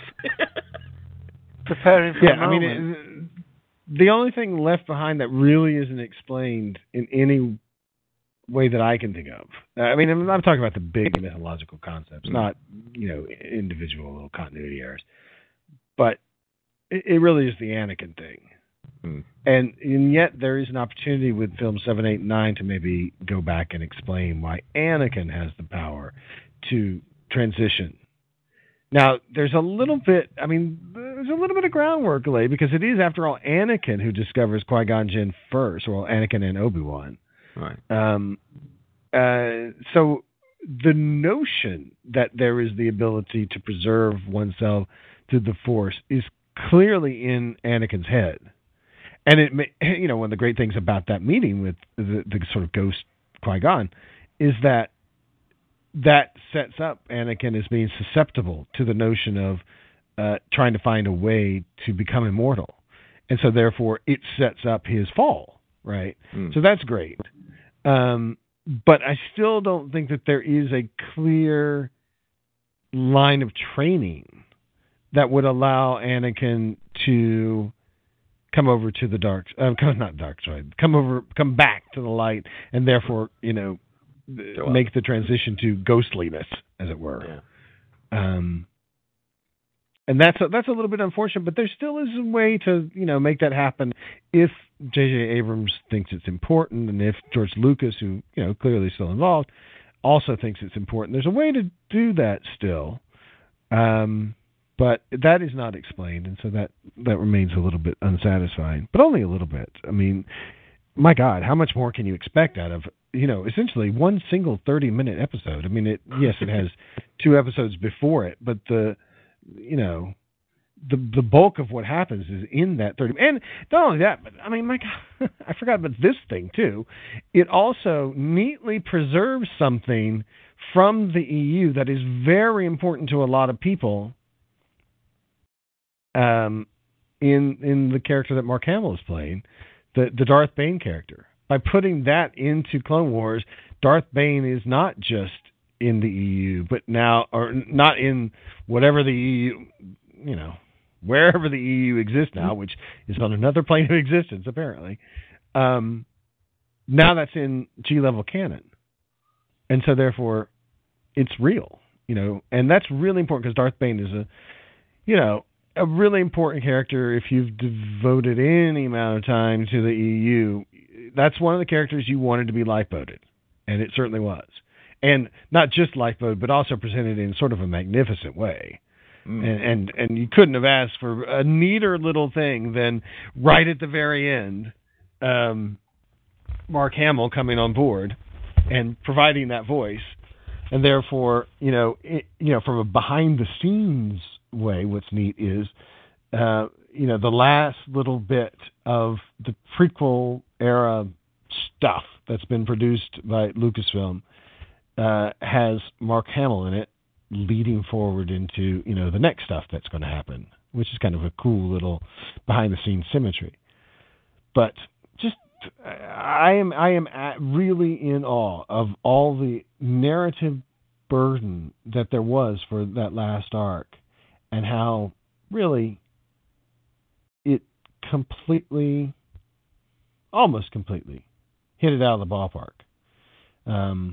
And also, there's the other thing that we've not really talked about, and that is the symmetry that it allows for the entirety of the Clone Wars series, in that if you're talking about the series, as if you're going to divorce the movie from the series, which a lot of people would, then it means that the first and last stories are Yoda-centric, which is kind of cool. and nice little bookends, and you get to see the difference between Yoda. You actually get character development for Yoda. I mean, honestly, if you go back and you look at that very first episode and you compare it to this very last episode, you see, the very first episode is Yoda as general, as, wise counsel, but nevertheless somebody who is definitely trying to win this war as he sees it, to the new Yoda, the original trilogy Yoda, which is a different beast, really. There are a lot of people who complained in the prequel era or about the prequel trilogies that Yoda doesn't feel like Yoda. Well, Yoda doesn't feel like Yoda because Yoda isn't Yoda yet. You have to give Yoda character definition in order for Yoda to end up being the dude who ends up on Dagobah and doesn't recognize R2-D2, which, by the way, another fabulous thing about that last arc is it's R2-D2 on Dagobah, R2 and Yoda absolutely knowing who R2-D2 is, so that informs the scene that you see later, where he disavows any knowledge of R2-D2 when clearly he knows who R2 is, which I love because, again, that one of the great features of Yoda is that Yoda is a damn liar. He is just a practiced liar. And, for good cause, obviously, but nevertheless, he lies and lies and lies and dissembles like nobody's business. But that's one of the great things is you've got, of Star Wars is you've got a liar in charge of the good guys, and you got a liar in charge of the bad guy. And what matters is, why are you lying? Not are you lying? Because everybody lies. It's not. This isn't church. This isn't schoolboy stuff. Everybody does lie. The question is, why are you lying? And clearly Yoda is lying for good cause, and the Emperor is not. I'm going to read out something here that Tim's put in text. Tim Fisher, welcome to the show. Says Anakin could have found some way to train himself. In one of the novels, Vader tries to heal his own body through the Force, but keeps it secret from the Emperor. So as Vader, Anakin seems to continue to explore the Force, which, you can understand. I mean, Palpatine did tell him to know the Force. You have to have a wider knowledge, so exploring both sides. So, you could continue to explore things, and so. The more exciting possibility would be during that exploration, reached out to Qui-Gon. That seems fascinating. A Qui-Gon Darth Vader connection just seems really kind of exciting. Yep. What was the other thing I was thinking of? Oh, the other thing too is that the R2 is a damn liar. Oh yeah. At the end of 3, they wipe C-3PO's memory, but they don't wipe R2's. Mm-hmm. Yeah, R2's known everything from the very beginning, but that's been the stated ambition of Lucas from the start. That's why Lucas's favorite character is R2. Yeah, I love it. I love the fact that this little tiny droid knows everything. Everything, yeah. Absolutely. At the end of the final episode, they should have R2 sitting next to the bed of a small droid reading a book. Oh, yeah. It was all the story that R2's been telling from the beginning. That's nice. Yeah. And this is something else that we haven't gone over that Clone Wars does is they take the characters of the clones and the acting template of Temuera Morrison, who played Jango Fett, and then in a lot of video games he does Boba, and makes him into all these fully fleshed, different characters that command our attention, and we feel for them. And there's this overreaching sadness, knowing eventually, the order is going to be given, and they're going to be these horrible assassins and lose their integrity and everything. But we see this whole storyline with them, and the nobility and the pride they have in themselves, and as warriors, and how much they really, really care. That's added shading. Yeah, it overlays so much on to episode 3. When Cody gets the order, and you're like, holy, now it's like, holy crap. Yeah. Before it was like, oh, I see now. That's how they're going to get rid of all the Jedi. Now you realize that, how much he's worked with Commander Cody. What was the other bit? Oh, when they break in basically to the Jedi Temple to change the emergency signal for everybody to come home, and they're going to fight their way in. And in the Clone Wars, you learn how much the Jedi appreciate the clones and treat them as human beings, as it were. As peers, they don't treat them like they're just dispensable soldiers.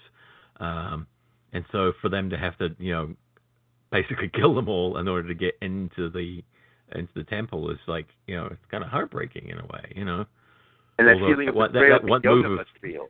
That one move of Yoda's when he throws his lightsaber and goes straight through that clone trooper. Like, yeah. Yeah. Yep.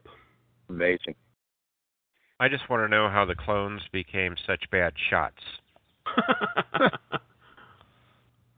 Well, that's the question. You join up with fuzzy logic. No, they're not clones. In Stormtroopers aren't clones in the original trilogy.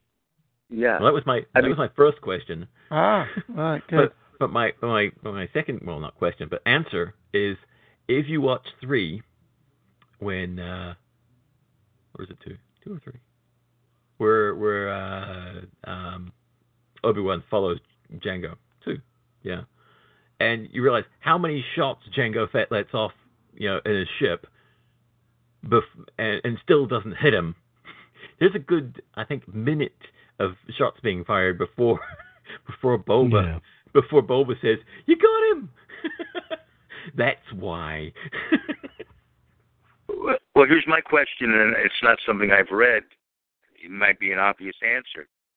What happens to all the clones? I'm using an open-ended question. I mean, rhetorical. Does the Emperor just get rid of the ones that have done the deed, so to speak? Once they've outlived their usefulness, does he destroy them? Well, I think it's a natural attrition. Well, it could be that, but I mean, there's also. I think this would be something that would be explored in Rebels, to be fair, and then whatever I say right now may not happen. But my thought would be, there's 22 years between the episode 3 and episode 4, so therefore a lot of them, through natural attrition, just wouldn't be there anymore. Right. I think it is probably fair to say that there are some clones still around, but they would be 45, They would be a little bit old to still be in active duty as just stormtroopers. I think some of them... Well, the thing I've never really understood is, why don't you ever see in the original trilogy somebody who is, a general or something who looks like Tamora Morrison? Right. That should probably have happened. You would think that one of these guys would have survived to the age of 45 and then become, full-on officer or whatever. Unless, of course, the Emperor just doesn't trust them to be officers. Maybe like replicants, they have an expiry date. Perhaps they all expire at age 40 or something. Yeah. Right. I mean, that seems the more likely thing is. It's like the old Universal Mummy movie. The soldiers that killed the Nubians, they're killed by the other soldiers, so they can't tell where the bodies are buried. What's a Nubian? Sorry. Well, I had to say that. Yeah. which made me laugh just so much. It's not good to be a Nubian in a mummy movie. They always get killed. I don't know if you've ever seen Chasing Amy. That comes up. What's a Nubian? Yes. Yes. It made me laugh in Phantom Menace when I just watched it. My wife caught it first when he's looking for parts for the ship. He goes, "Well, what kind of ship? Nubian." No. Yes, the whole beginning of Chasing Amy with the whole Comic-Con Darth Vader thing is so priceless. Oh, yeah. Tim in chat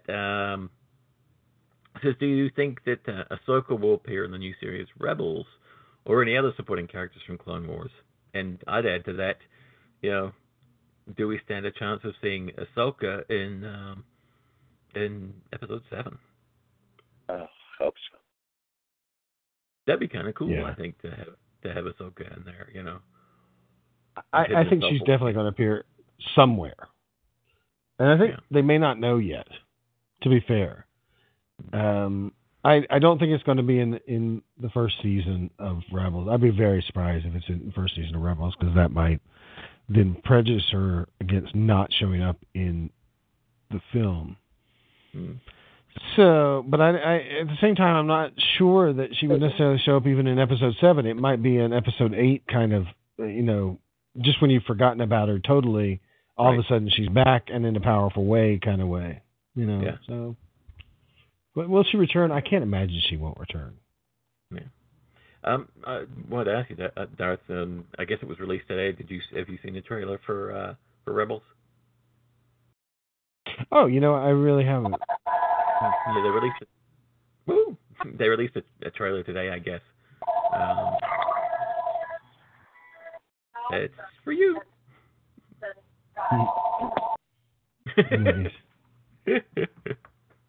Sorry, Ken, just muted you just in case it's background. Yep. So check that out. It's kind of cool. It's very brief, but it's a cool little trailer, and it's making me look forward to it. Especially after now you get to the end of Clone Wars, and you're like, oh, now I got nothing, But now I'm looking forward to having watched Clone Wars and then kind of watched Episode 3. Now I'm really looking forward to doing 4, 5, and 6 to kind of then overlay that information going forward. The moment it's been prepared for. Right. Exactly. Yeah. Well, but so hopefully we haven't spoiled it too much for people who haven't seen it. And even if you feel you've been spoiled. Oh yeah, spoiler warning. It's yeah. Well, we did say that we were talking about 5 and 6, so it's fair dues. But I don't think we've spoiled it as much where you can't go and enjoy it, because there's so much that goes on in series 1, 2, 3, 4, and 5 that we haven't even really kind of touched on, and you can get a lot out of it, and it's a lot of fun. You get to meet new and interesting Jedi. Ones that you see get slaughtered in the movies, but you actually get them. You get to know them, which is I think really really cool. Is that we get this brief glimpse of Master Plo Koon, but in the Clone Wars we get to see him all the time.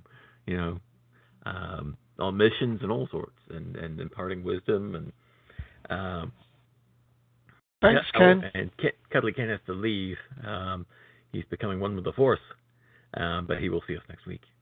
Bye-bye, Ken. He's left a pile of clothes on the floor as well. He's just disappeared. He never cleans up after himself, I tell you. But unless anybody's got anything in wrapping up, I think we've come to a natural end. Yeah. I'd just like to ask Jeff if he's still on audio and not muted. You've watched all of it.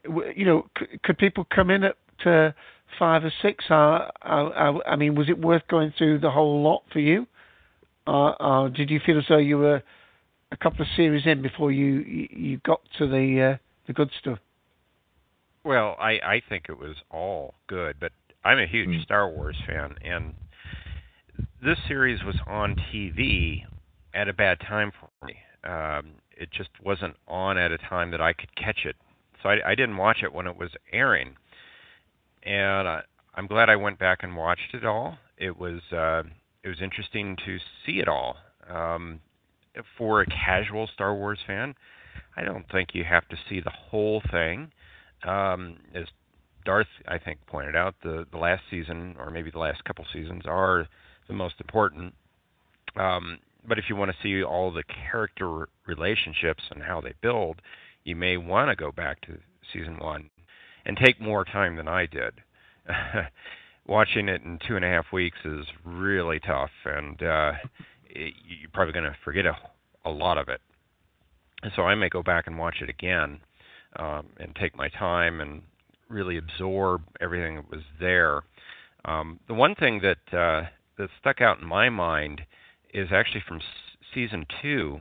There was an episode or 2 episodes where they had this beast. They had this armor that they wanted to exploit and use for the clone troopers, and the beast was killed at the end. And right at the end of the episode, spoiler alert, the Chancellor says to have the beast cloned. And from my memory, I don't think we ever saw anything beyond that concerning the beast. So I just wonder what happened there. Yeah. We never do get that kind of come up again. I was waiting. I was anticipating, well, this is going to show up again somewhere, sometime, and it never did. Mm. It was like they were making plans to at least do that, but yeah. Sorry, Dave, go ahead. I was just saying, can you reference what Tim's saying? Because I'm not sure what that is. Mm. Oh, the saga of Asajj Ventress. I mean, there's all sorts of people mentioning. It's like, well, do you think Ventress will show up in the new series? Will she show up in the new movie? And what he's alluding to there of Obi-Wan and Duchess Satine. That's a great little story because it basically says that, well, at least to me, that Obi-Wan was really kind of faced with the same thing that Anakin is. He fell in love. There was some kind of relationship there, and it never went any further because Obi-Wan wouldn't let it. It never happened all the way because he was a Jedi. And so to me that means he was tempted in the same way that Anakin was, but he resisted the way Anakin didn't. But he was a hormonal teenager. What do you expect? Right, yeah, and Tim's added finally, it makes Obi-Wan in episode 4 an even sadder, lonely old man. It's heartbreaking.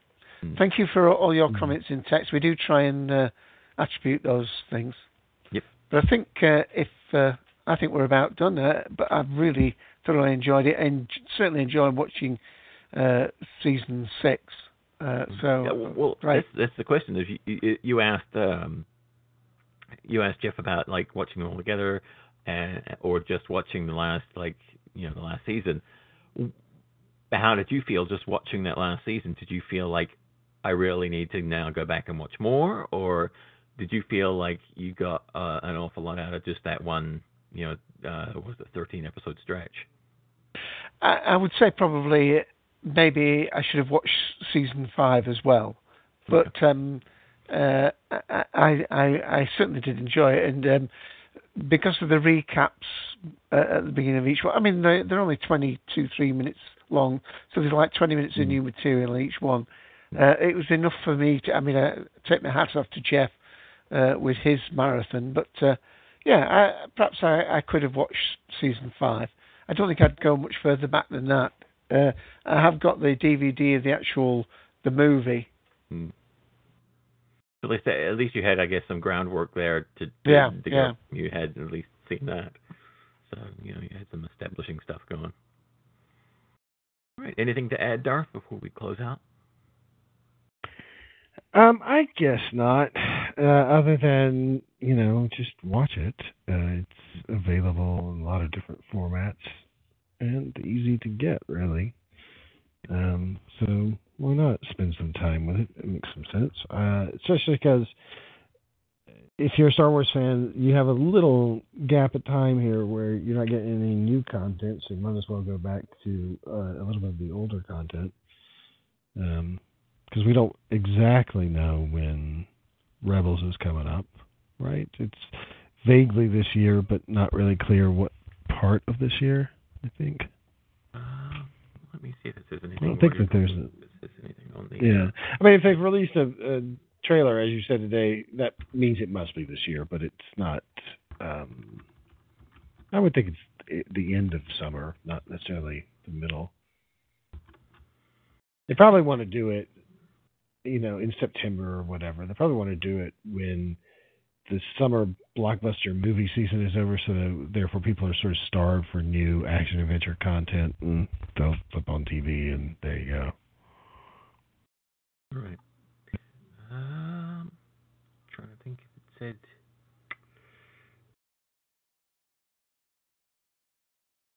It doesn't say anything on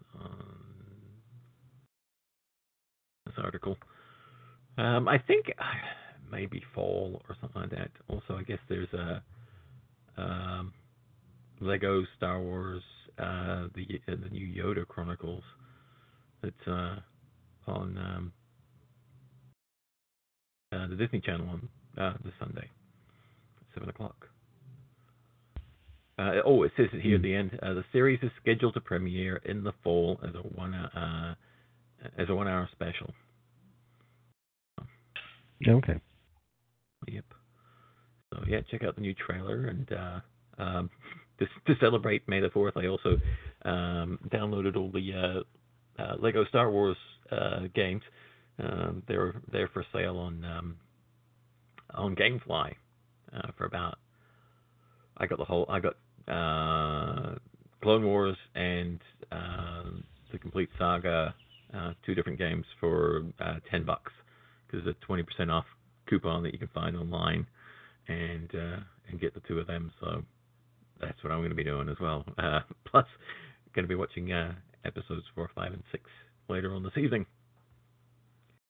So nice. May the 4th be with you all.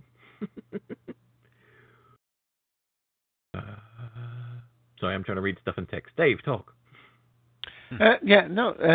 I think that's great. Let me just take this opportunity before Ian closes us out that our delayed, postponed House of Cards Season 1 review will be next week. So that's episode 255, next Sunday, House of Cards. And just an early warning, Ian and myself are considering, how to proceed between now and Doctor Who coming back in the autumn with, how we do these live shows. We're just a little bit concerned that we're depending on such great and magnificent contributions from just a few audio people. So we want to make sure that we've either got topics that people are keen to come and join in live, or we may just phase a little bit towards a few more studio shows in the summer months. So that's just an early warning of something that we'll be talking about hopefully soon. Nothing set in stone yet. It's just something that we're considering. Rather than continuing to dilute cultum, making it something a little to kind of freshen up the place a bit, do something a little different. But we will always be here for Doctor Who. Whenever there's new episodes of Who, we will be here every weekend. So just something to look forward to in the future. So until next week, I'd like to say thank you to Darth and Jeff, and for Ken and for Tim for coming along and making it a great show, and for Darth for suggesting this one in the first place. And thank you to Netflix for having all the episodes available for me to ingest, and for Jeff as well. So until then, it's goodbye from Mr. Dave AC. And it's goodbye from Ian, the 5th Doctor. Did you say 5th? Goodbye, everybody.